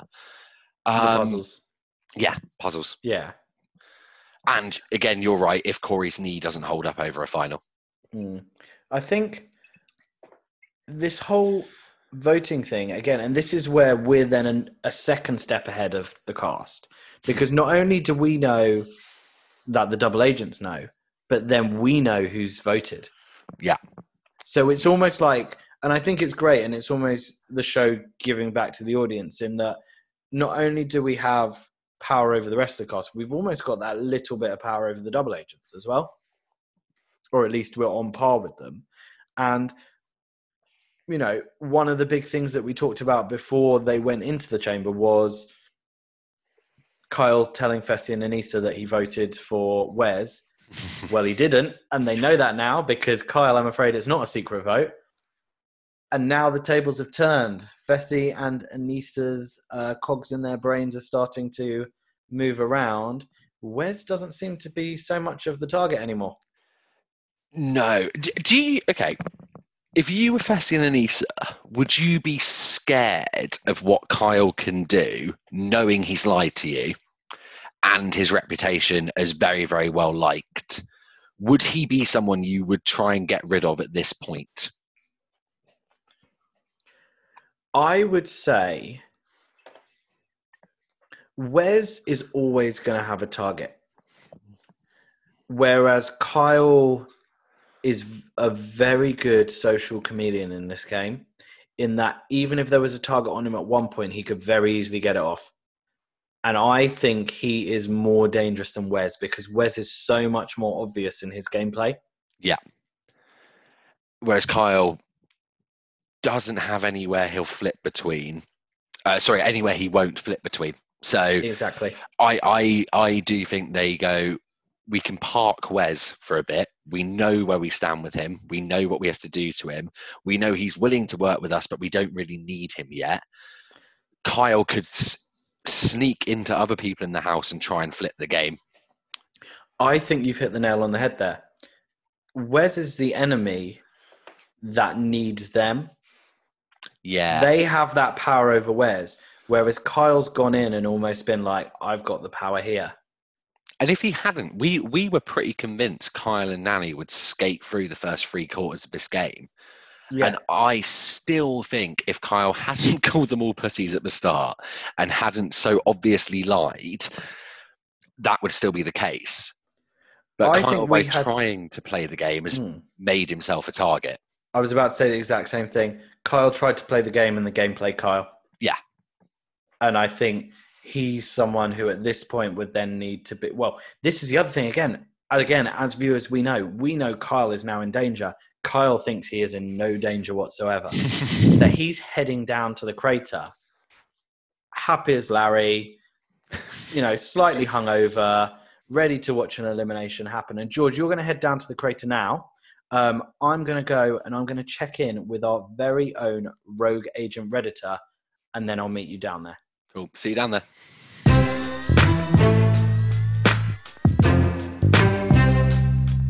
I am joined by our rogue agent Redditor. Yes, we have got Brian, who goes by the name of TJ's Bike over on the Challenge subreddit. Brian, welcome to the show. How's it going? Happy to be here. It's really good to have you on. It's good to have an American voice. Me and Georgia make it a bit too British at the moment, I think. Yeah, I hope my Chicago accent isn't too thick. It's not bothering anybody, I hope. So Brian, what got you into the challenge? Well, it's hard to say, it's like the real world was just kind of always just part of my life, and, when you were growing up, I had an older sister and she would have MTV on and stuff. So I'm honestly not really sure. It's just always kind of been a thing, that's been on TV, Yeah. And what was your first season that you watched? So it's funny when the CBS All Access came out with all these old seasons and everything, I went back to the original, as far back as I could. And I remember all that stuff. So, I would say, I was watching back in the Inferno days, earlier than that, but the first season where I can remember, watching it and everything like that, I would say would be Duel 2. And just remind me, who were the winners of that? So that was the one. That was Evan won with Rachel, with where Mark and had to wait back for Anissa. That was kind of a famous thing on there. So that's the kind of OG series. Oh yeah, that's much back in the day for sure. So obviously you must be quite pleased to have Darrell back for this season of Double Agents. Happy to have Darrell. No, it's with people like Darrell. It's it's just good to see your old friends. That's what it's more like. It's Darrell could do anything. It doesn't really matter how much he has impact on the season. It's just it's nice to see my buddy again, more or less. Yeah, it's that kind of friendly face thing, and I feel like that's the thing about the challenges. It's always nice to have one of those OG vets as opposed to what I kind of call the new school vets and the kind of Corys and the Nelsons. It's good to have those CT, Darrell, and Easters. Yeah, it's you kind of need that. You gotta, if you have this show that spanned as long as it has, it's important to kind of tie the older viewers back into now. And I think it's interesting because there's a lot of shows on TV that I think get less popular the more seasons they have. But it seems like the challenge has got more popular. I was looking at the ratings just before we started speaking. Again, second week in a row, #1 cable show on Wednesday night. Yeah, that's. I mean, it's amazing to me because, I mean, obviously, I imagine it's a bit different over with. Even here, it's like when you see another challenge fan in the wild, it's just kind of like, it's a very like exciting thing. You know, it's not something you really broadcast, but like sometimes you'll just see like a Johnny Bananas T-shirt out, and you'll just kind of give them a look, and then they'll kind of like, oh, hey, you know, you both know kind of exactly what you're talking about. It's that kind of knowing look of you're in the fraternity, isn't it? That's exactly right. You know, we've, as Johnny would say, bled the same blood in the same mud, you know. And do you have a favorite challenger? Maybe like a new school favorite and an old school favorite? Well, you know, it's if favorite as in like favorite to watch just be on TV, you know, that would be like, you know, I love Nani just for the simple fact that, you know, you never know what you're going to get. She could be going berserk 1 minute and be totally normal the next. So that's been fun to watch over about a decade now. I love Johnny. I'm a big Bananas fan. I know that's a pretty basic answer, but you know, you got to appreciate polarizing figure. I seem to think from the Reddit. Yeah, you just gotta appreciate greatness. For me, you know, a lot of the you can parse out the details of a lot of the wins, but I mean, he's won 7 of these, like no one else close. So he's obviously you know, better than a lot of people want to give him credit for.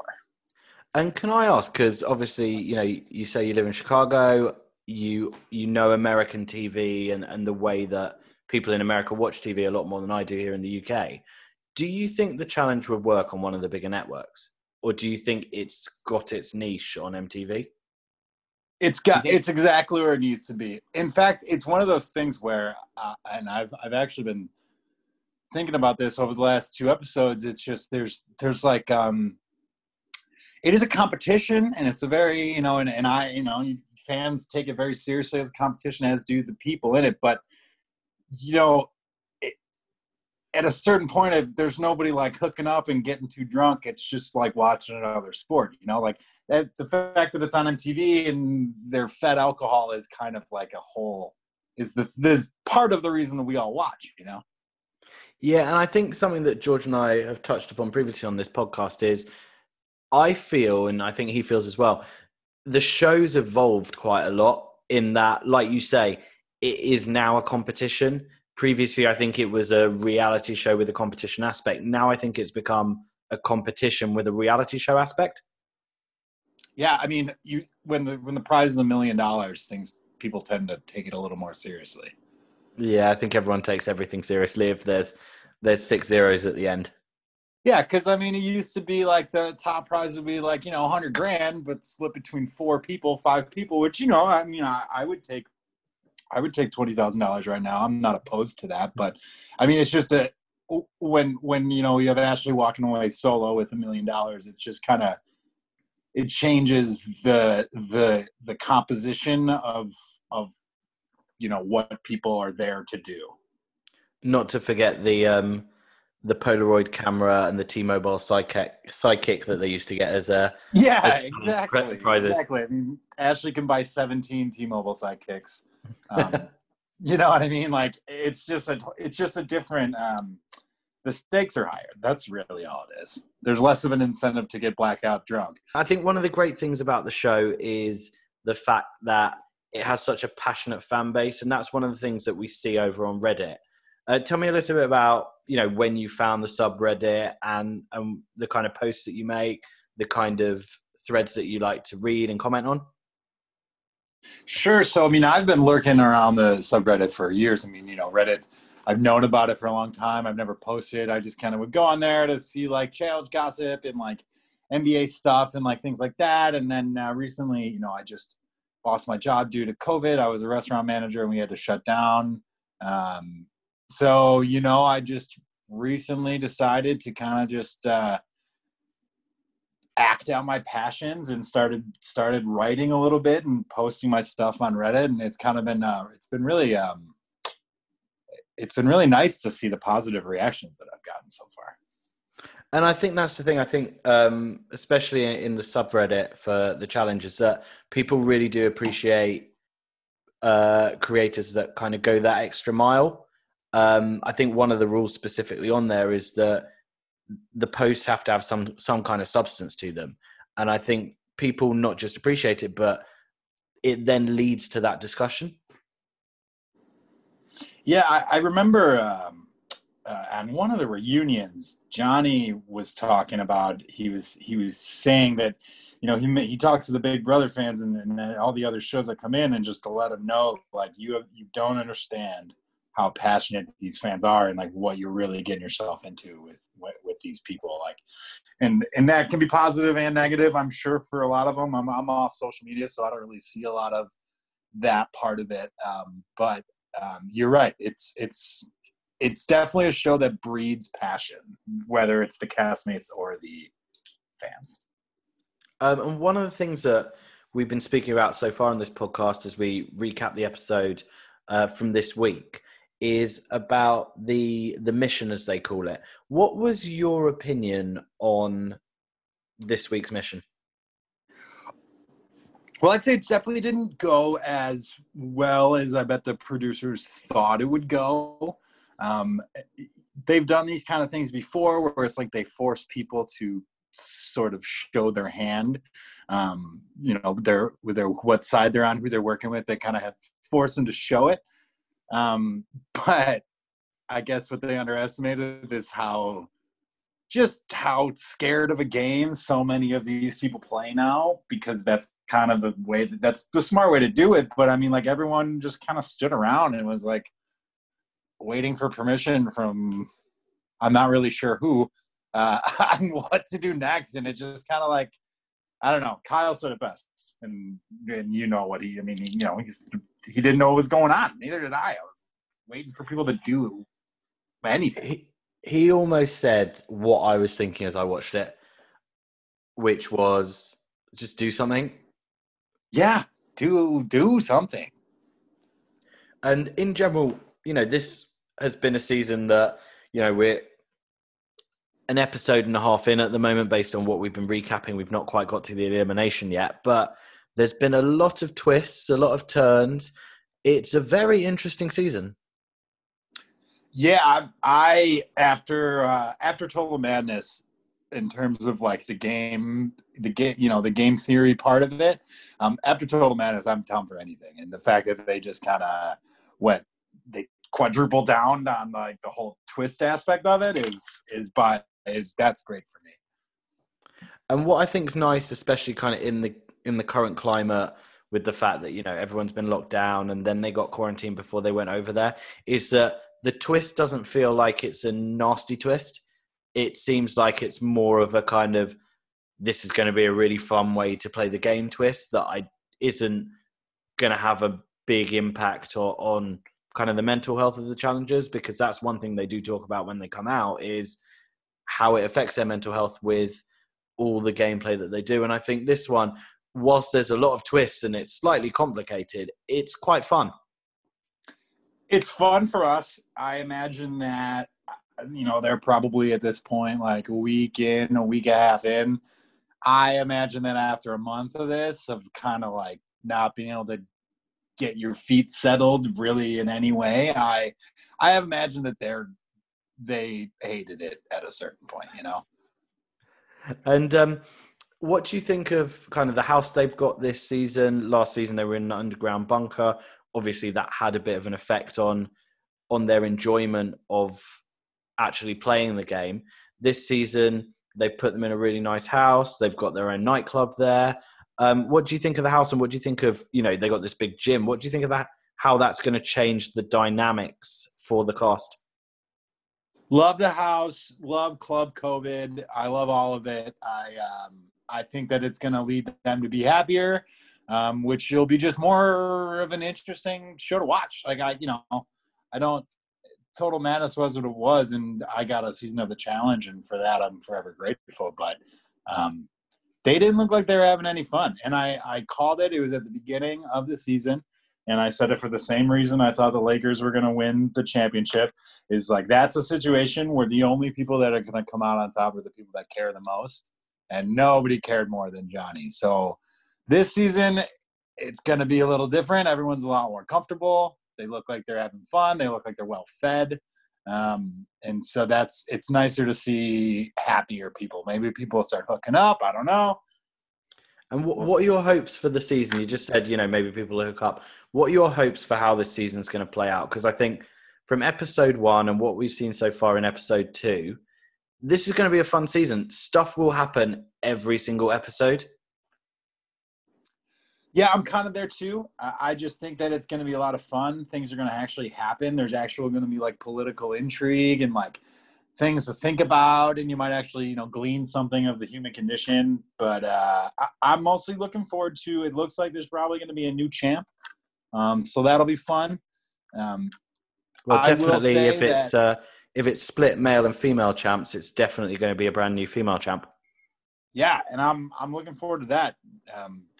New blood on the champion side is always good because that brings out future storylines. That makes more people coming back and more reason, and all that stuff. It just kind of branches out and full positives for really everybody. Now, before I ask the next question, I just need to check: do you read spoilers, Brian? No. I've never really understood why someone would. I consume the art as the artist intended, and I think that is the best way to do it. I mean, myself. The only spoilers I do read is the cast spoilers. I want to find out who the cast is, but then they reveal that before the show anyway. That's where I'm at too. I check the cast and then I check out. In which case, I feel completely comfortable asking this question. Let's assume it's a male and a female winner. Who's your pick for this season? Oh boy, I bet the female winner will be either Nicole. No, not Nicole. That's a silly thing to say. They're just going to be one puzzle and she's going to be done. It's going to be somebody like that, like a returning vet. It's not going to be Natalie. It won't be a newbie. Lolo? It won't be Lolo. Ah, interesting. It'll be like Cam, Nani. It'll be somebody like that. I mean, that'd be cool if it was Nani, but I don't think so. But it'll be somebody in that realm. And what about the guys? Oh, I really want to say Leroy because that would be just ideal. Fairy tale ending. Yeah, and he deserves. It's kind of my guy. We circle back to the favorites question. I guess I didn't mention Leroy. I mean, he's definitely he checks all the boxes for me. But let's go. Let's do this. Let's just do it. Leroy and Cam, winners, double up the money, move to Houston, live happily ever after. I'm going with that. And that is Leroy's fairy tale ending for his reality TV career from Real World to the challenge. Right. Double Agents. Well, it'll be interesting to see what happens. Brian, thank you so much for joining me. You go by TJ's Bike over on Reddit. So everyone go consume Brian's content, comment. Thank you so much. And now we're going to head back to TJ before I join George over at the Crater. All right, everybody, welcome back to the Crater. Woo! Yeah. A secret vote was held, and now it's time to declassify that information and find out which agents are compromised. Let's work, baby! I'm just hoping Anissa and Fessy are gonna do what they said they would do and put Wes and Natalie in tonight. All right, so Big T and Joseph, come on down. Let's go. So now, not only do Fessy and Anissa know the compromised agents, but TJ has revealed to the whole cast that just as Joseph wanted, he's happy about it. Compromised agents, Joseph and Big T going down into the Crater, voted in for elimination. Are you surprised how happy Joseph is? Because first he wanted to go in, then he wanted Wes to be the one voted in. Now he wants to go in. You know who I want. I've set up a pay-per-view here, is what he said. He's very confident. Yeah, I think he's probably always a little bit confident though, right? I think he's probably very, very happy-go-lucky through anything he does. And he's just kind of doesn't really overly care. He also probably didn't go into this season thinking, oh, I'm going to win. He probably went in for, oh, I've made some friends in the house. I've been quite funny. Let's see what happens. I'm excited to try it. I think he should have been a bit more worried. I mean, he must have a better plan than just what he did. Do you think he was convinced that they were going to throw Wes in at this point? Yeah. I don't think he saw that coming. Do we get to see his reaction to that? I'm actually blanking on whether it cuts to his face in the episode and he looks surprised. I think they focused on someone else's reaction when they did the reveal. But Cam said something which I think is almost like a little thing that seems like a throwaway clip in this episode, but will become very interesting down the line, is where Cam does a confession and she says, I hope Anissa and Fessy are going to do what they said and throw Wes in. And it seems like a throwaway line just to lead us into what happened next. But actually, it's almost saying, Anissa and Fessy are with me. They've told me what they're going to do. I hope they're going to do it. She seems like she doesn't 100% trust them. Yeah, which... Wait, what's their history? Have Cam and Anissa ever done a season together? They were both on Dirty... Was Anissa on Dirty 30?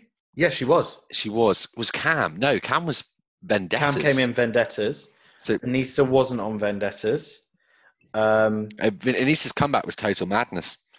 Which Cam was skipped. Cam on last year? No, she skipped it. Yeah, they've alternated since Dirty 30. Yeah. But they had that conversation that we talked about last week about how they respect each other, how they want to work with each other, how they've been through a lot, each of the others. And obviously, Cam seems to have a good relation with the Young Bucks boys. So you'd think that she's got some good relationship with Fessy.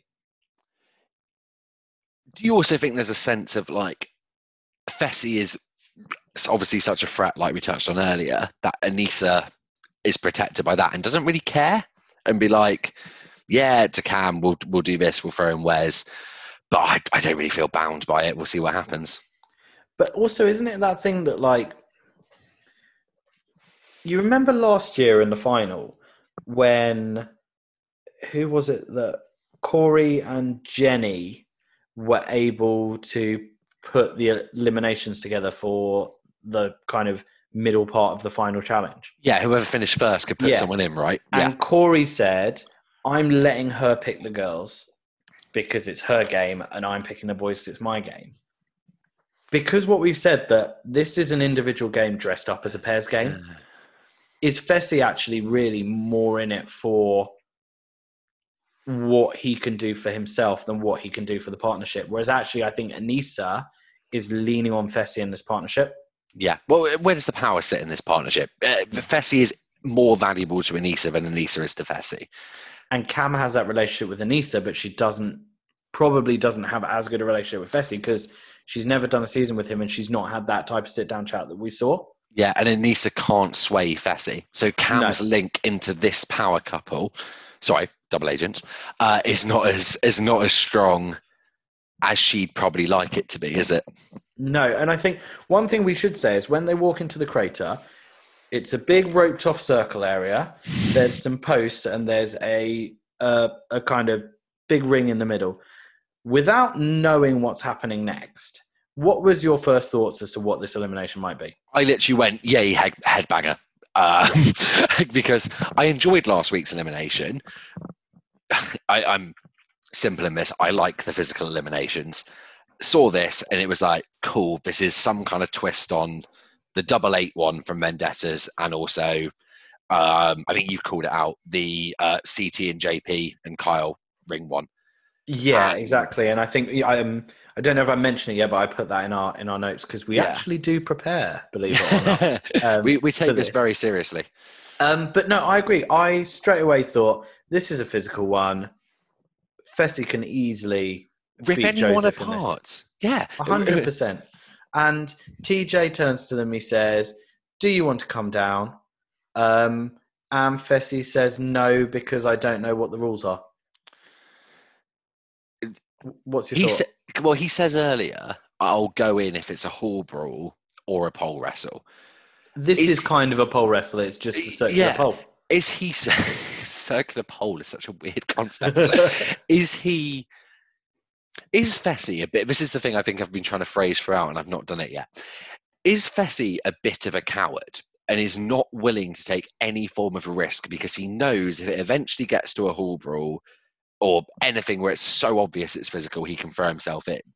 I mean, the only way that wasn't physical is if you had to stand in the middle and launch a ring over each pole, and it was a game of accuracy, which would be a terrible... like throw like horseshoe. Yeah, exactly. Yeah. That's the only way that wasn't physical, and that would not be an elimination. But is it worth risking? Like, I remember last year with Total Madness, it was when they were like, we don't know how many Red Skulls are left. Should we throw ourselves in? And then it went, oh, we've basically worked out the calendar, so it's everyone gets a turn. Whereas this season, TJ said, I have 10 Red Skulls, which means there are 30 people there, and you're only eliminating one a week at the moment, which means after 10 eliminations, unless there's some purge, there's still 20 challengers there. 10 with Red Skulls, 10 without, which means there's going to be some kind of maybe 3, 4, 5 more eliminations after that. Is it a risk to go, I'll wait to see a hall brawl, but I may not actually be a double agent at that point? Well, I think if he'd seen this on week 5, 6, or 7, maybe he would have done it. He's got 8 more weeks. The odds of him winning another daily, probably quite high. But it's going to... I think this was a huge error, basically. I don't understand his decision. And TJ called him out on that because he said, you need a gold to run my final. And Fessy said, I'm still saying no. And I think that would, once he found out what that was, he obviously regretted it. Yeah, he did. He said, can I change my vote? Which I think was referring to him going in or sending... Oh, it was 100% about him not sending himself in.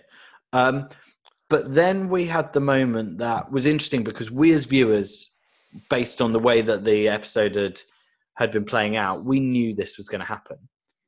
But the rest of the cast obviously didn't because they don't know the twist of the double agents know who's voted and they didn't know Carl had lied to them. The classified information. Is that called that yet? I think they called it I think it is that, yeah. But Anissa's the first one. Oh, no, sorry. No, Fessy voted first. Yeah. And he voted for Kyle. And again, another little throwaway confessional that might kind of move forward as the game continues. And I think we might have seen that in the trailer. Corey was not happy about Fessy throwing in Kyle instead of Wes. Thought he could trust him was the exact phrasing, wasn't it? Fessy's just looking out for himself. Yeah.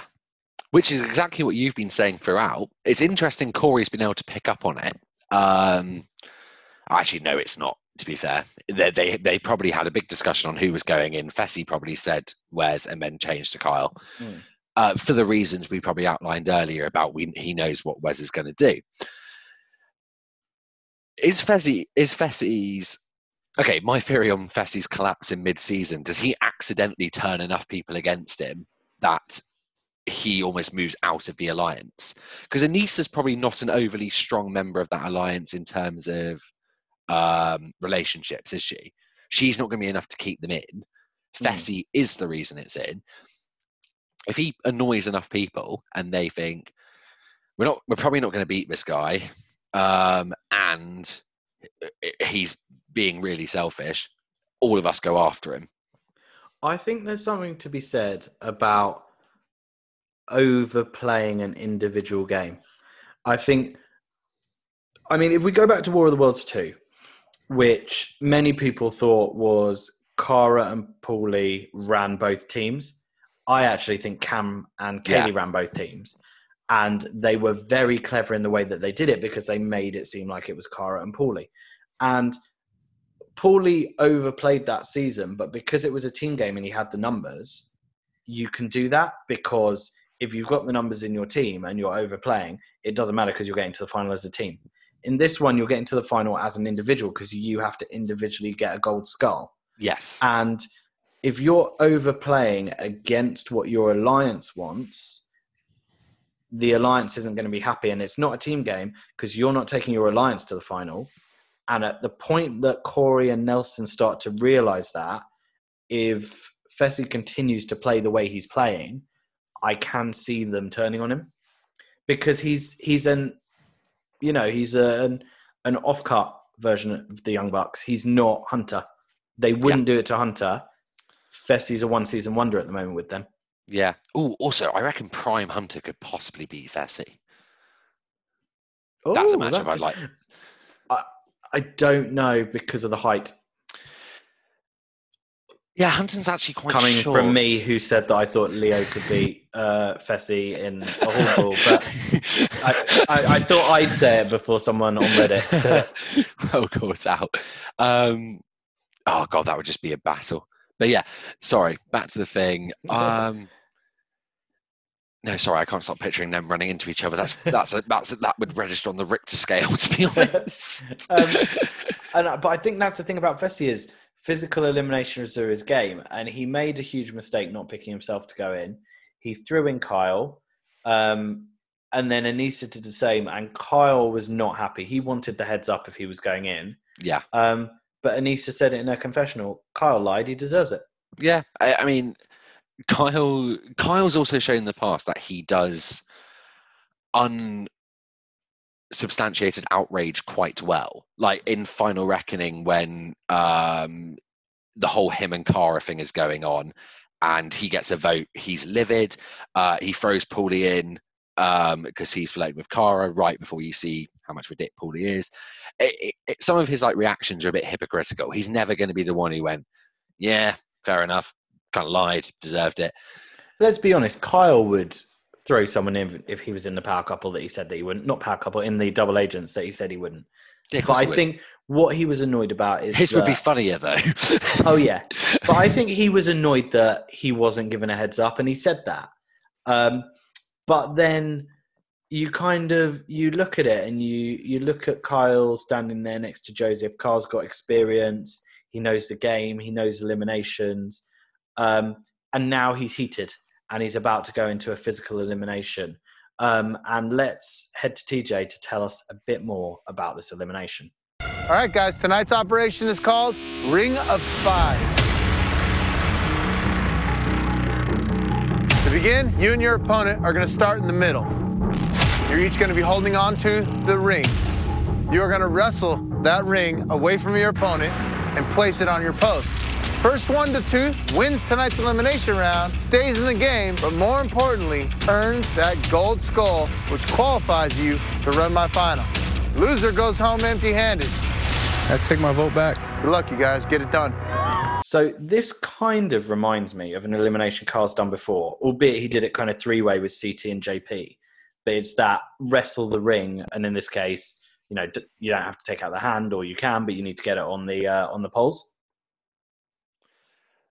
I was a fan of this one, to be honest. As I've said, I really like the physical ones. It was a surprisingly good matchup.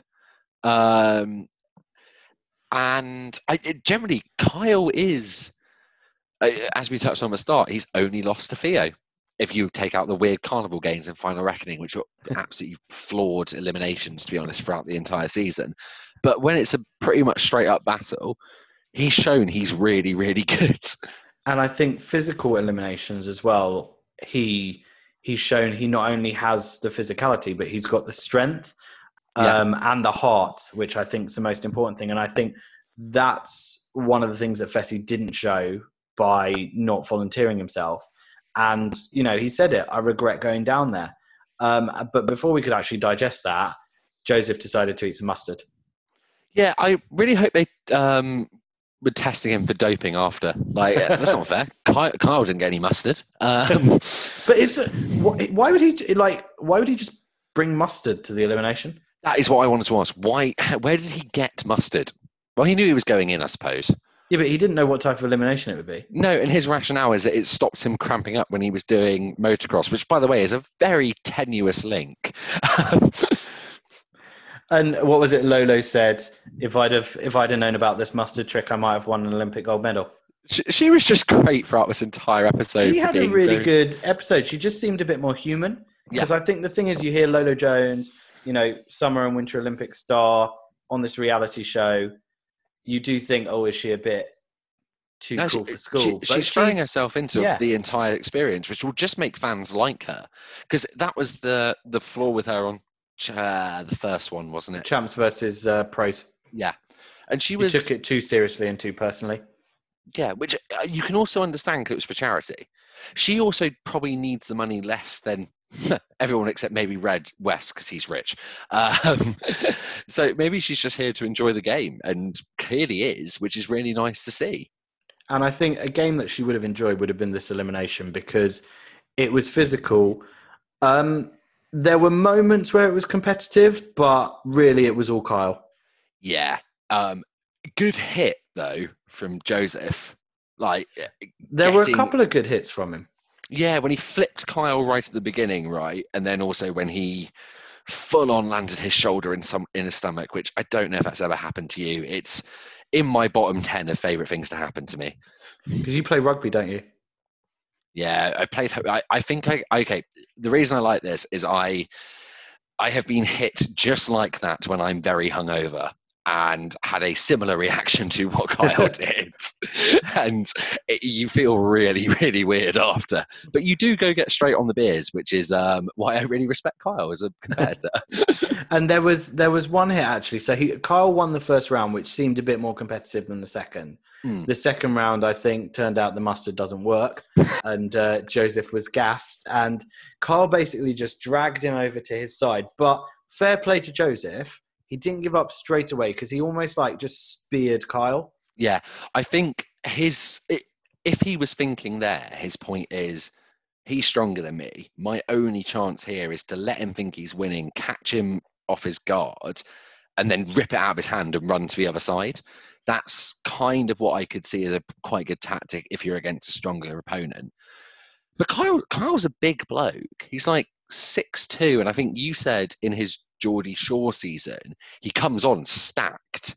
He does come on stacked, but I don't know if that's Instagram muscles or if that's actual. Do you know what I mean? Yeah. There's people that go to the gym so that they can take pictures topless, and there's people that go to the gym for the kind of health and strength benefits of it. And I think a lot of those Geordie Shore boys at the beginning, it was about Instagram muscles, looking good and be able, Instagram muscles and being able to win in a fight in a club. But no, he's strong. And I remember after his first season on Vendettas, he went in, he was party boy, and then he worked out, he came back a bit stronger the next season, then he leaned down, but he had more muscle the season after that. Despite what Nanny said throughout this episode, I think Kyle takes this very seriously. He also is self-confessed that he loves the challenge. There's been at least 4 or 5 confessionals where he's like, I just want to keep coming back and doing this.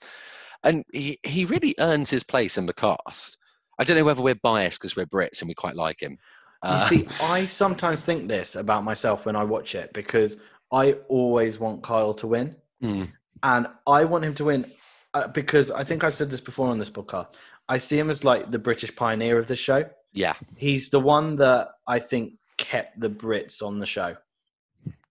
Because I'm not sure, had he not made the mark that he made in Vendettas, I don't know if we'd have had War of the Worlds 2.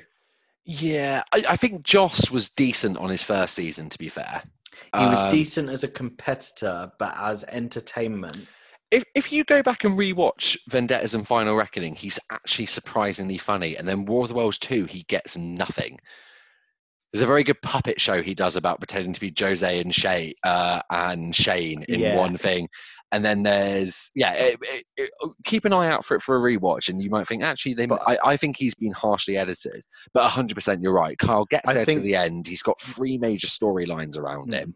Gets him a tribunal quite a lot as well, actually, doesn't he? Yeah, I think the line that killed Joss, where everyone went, oh, yeah, he is a bit of a nothing kind of personality on the show, was after the whole Bananas and Devin, Tony, Corey, Chicken Alfredo, Pastagate. Joss pipes up when TJ's sending them home And it was the bananas line of Hooper and Nickel and Joss. Yeah, which, by the way, he's used before as well on an earlier season, apparently. I didn't catch that. He but someone on reuses a Reddit did. lot of lines. I've read he writes them pre-season. I don't know how true that is. I would imagine that is 100% true. Yeah, I don't really. No, I always need evidence to believe something. That's how you get flat earthers. But that one I could take, to be fair. But we digress a bit. So Kyle's just won the elimination against Joseph, and Double O Big T has completely forgotten that she's a secret agent, and that her role as a secret agent is to be sad for her partner who's just lost. And she's standing there with Nanny, jumping up and down, cheering, going, "Woo, go Kyle!" She's not hiding the fact she didn't want Joseph to come back, is she? Not at all. She also quite likes Kyle, though, doesn't she? Well, they were on the same kind of side of the alliance for War of the Worlds 2. Yeah. And then him and Melissa and Jenny and Bananas and Big T were a big kind of friendship group in Total Madness. And yeah, they've just done 2 seasons back to back. They're on their 3rd season back to back with each other. So it's quite understandable. But I mean, obviously she's cheering because she knows I've lost Joseph, I could potentially get CT. But in amongst all this happiness, is Kyle throwing up blood? No. He is hungover and he is throwing up his dinner, probably with some beer from the night before. And then as soon as he wipes the last bit of vomit off his face, he turns to everyone. He flips the middle finger to Fessy and he says, "Who's getting the beers in when we get home?" And for me, I'm just like, that's Kyle. That's Kyle in this show. Actually, that 3 minutes of him winning, really showing a lot of effort and heart in winning. Because to be fair, once he got hit in the stomach, to then get back up and get that over the line, that's the hardest point to react to that. And then vomit and then get the beers on. It's like, if you wanted to show, someone said, "What's Kyle like as a competitor?" It's like, here's 3 minutes. This explains it all for you. and it's so true. And I think the fact that Darrell and CT in confessionals really gave Kyle credit. Yeah. And really gave their respect to him. Like, these are 2 old school vets. Darrell, again, 4-time consecutive champ. CT, multi-time champ. You know, the challenge godfather, some would say. That Kyle's got their respect. Yeah, definitely. And would he have had CTs before? Probably not overly, because they've only been on seasons really where Kyle's gone early or CT's gone early. And I don't know how much they give credit to what they see after, because they must know how much the show is edited. So it's like, oh, this could be anything. That'd be the first live. Well, Kyle has beaten CT, actually. Yeah, he would have had his respect from that. Yeah, he would. But yeah, Darrell wouldn't have. No, because they've never done a show together. And I think that's the thing. I've always felt like not just people in the cast, I think a lot online underrate Kyle because he plays the character he plays. But you don't get to 2 finals and come second in both of them. I know he came 3rd in Vendettas, but 2nd for the guys. By just being someone who doesn't take it seriously and who can't compete. You know, he came 2nd to Bananas last season. He beat Fessy, he beat Corey. That's one of the things he said was, "Don't underrate me. No other guy up there has beaten me in a final." Yeah. And, you know, he's pointing out Leroy there. He's pointing out Fessy. He's pointing out Corey, all 3 of whom are on the opposite side of the alliance to him. What are your thoughts there?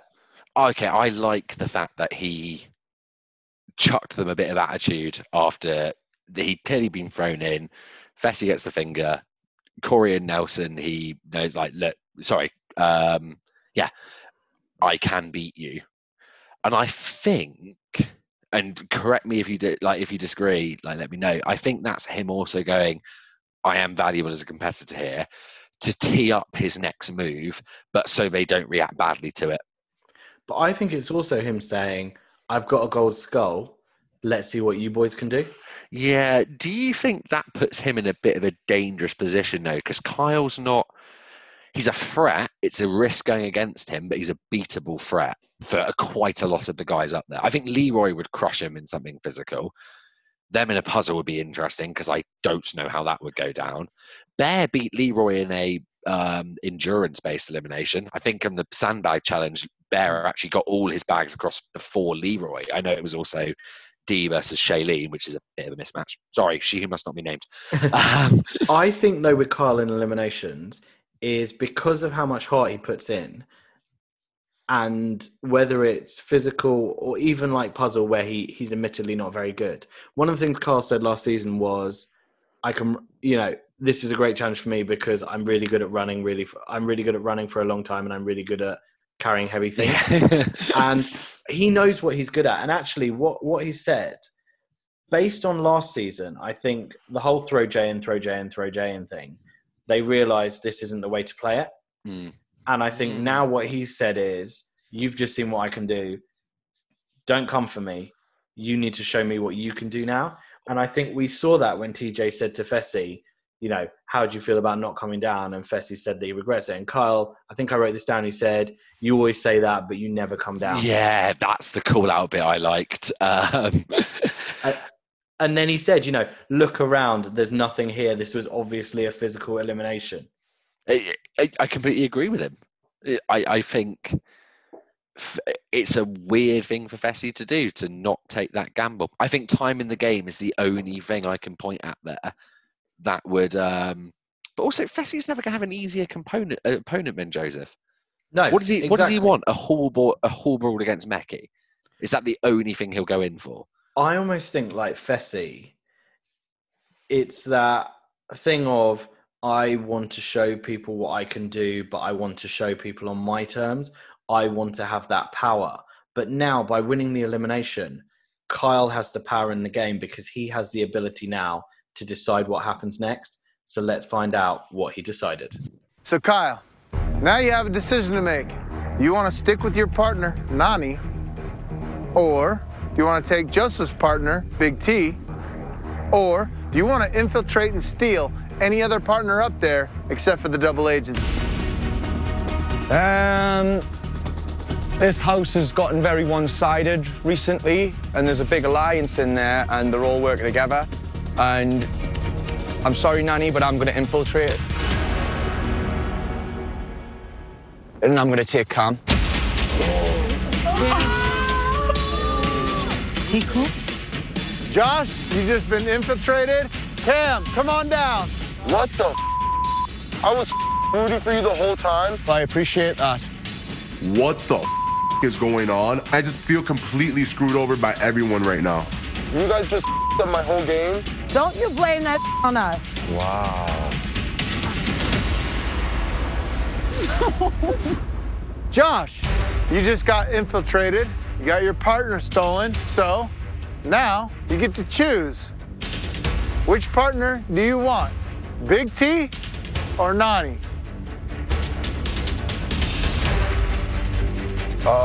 Honestly, bummed about Cam, but I cannot be happier to be teamed up with my girl Nany. All right, so Nany, you're with Josh. Come on down and join your new partner. Kyle dumped me, and I get my best friend Josh. This is amazing. I honestly couldn't have asked for a better partner.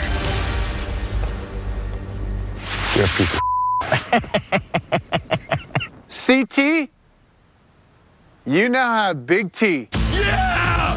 Big T, let's go! So Kyle just made a decision that has not just switched up his game, but it's ended up switching up the game of about 6 different people at this stage. What do you think of Kyle denouncing Nany and picking Cam? So, just on a competitor base, it's a definite trade up, isn't it? Across every kind of quality that makes a competitor a threat, there is nothing Nany would beat Cam in. So, objectively, that is a cracking decision. There's another angle as well, which it definitely strengthens his position in the game from an alliance perspective, though, doesn't it? Yeah, and I think it goes back to what we've been saying about this is a solo game, an individual game dressed up as a partner's game. Because actually what Kyle's now done by picking Cam is he has got himself a shield. because Leroy and Fessy, who are part of, Cam's crew, they're not going to go for Kyle while Cam's there because that puts Cam in danger. Because, and hear me out on this, I don't think they're going to alternate female, male, female, male, female, male, female, male eliminations, because what I worked out is if they do that, it means the rogue agent will always be a guy. Of course it will. Yeah, and I think it was something... I went a bit rogue with it last week, where I said... Very good, rogue.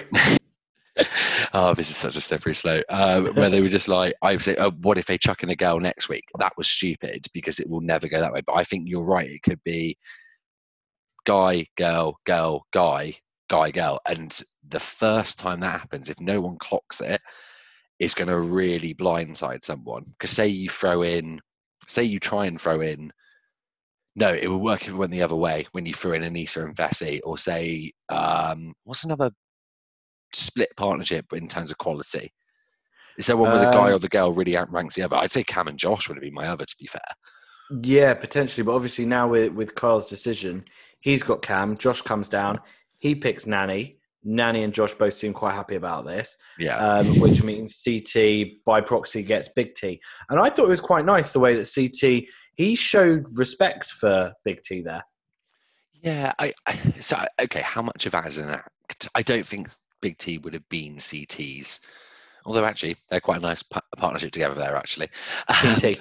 Yeah, Team T. But what you've got to remember, they're this is double double T, aren't they? Double O CTT. CTBT. BTCT. Sounds like the next Audi. It sounds like the next Audi, or if someone's having a stroke. But what's really interesting, I think, there is you've got to remember CT and Big T have been on 3 seasons in a row together now at this point. This is their third. Yeah. First one, they were in the same team, and he saw the way she performed against Georgia. The next one, Big T came across as extremely popular on Total Madness. And now she seems to be quite strategic. Like, she seems to understand the game at this point. And she's not a quitter, as we saw against Georgia on War of the Worlds 2. I think he's being pretty straight up with it. But I think also they all know now that they can switch at any point. So it's not like, oh, I'm with Big T for the rest of the game. It's, okay, I'm with Big T for now. And does that take a bit of a target off him? Exactly. Who's going to...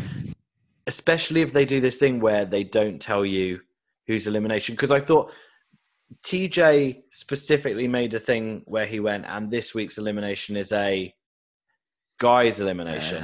Even though, like, we quite obviously knew, and they probably quite obviously knew, but he still made a big thing, which makes me think that's going to happen every week. And I wouldn't be surprised if next week's a guy's elimination, because otherwise, like I say, guys are rogue agents all the time and girls never are. I really hope that happens. I think you're on something there, to be honest, as well. Unless it's... What's the earliest double elimination we've had? I don't see a double elimination happening this season for the simple fact of skulls. You purge people by not having skulls. Yeah, because definitely.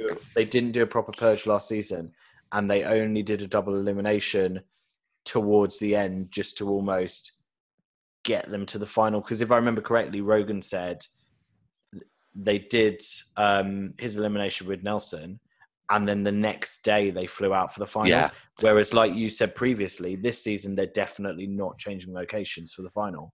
So it's not as much of a necessity to get them somewhere else. Very good point.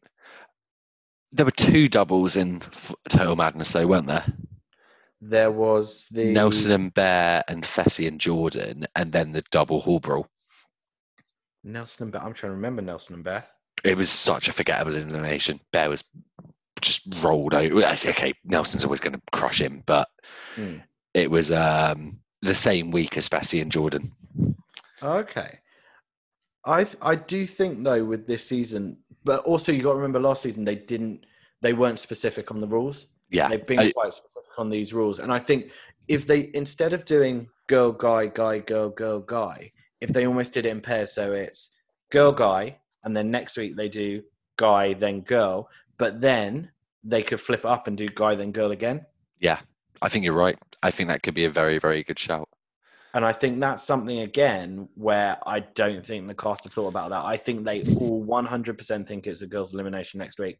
And when they go into voting and deliberation, I guarantee that they'll deliberate like that. Yeah. And then if it is twisted the way I think it could be, that then turns the game on its head even more. And we go for twist on twist on twist on twist on twist. And I think, that's going to make it quite exciting, especially the way all these teams are going to move up. And with the 3 new teams we got, Kyle and Cam, Josh and Nanny, CT and Big T, I'm going to ask you who traded up, who traded down. So let's do it quite quick fire. Kyle, traded up or traded down? Up. Cam, traded up or traded down? Up. Not by choice, though, obviously. Josh, traded up or traded down? Way down. Nanny, up or down? She seems to think up, I think down. CT, going from Ashley to Big T, up or down?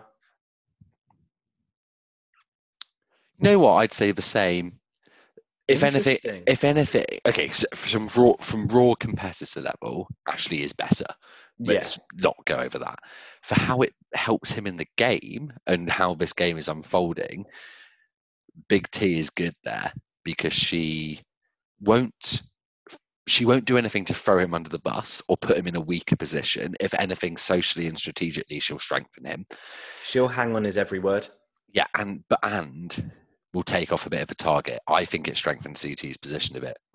Interesting. And Big T traded up or traded down from I'm about to say Jacob. I've completely forgotten his name like she has now. Joseph. Top quality production here.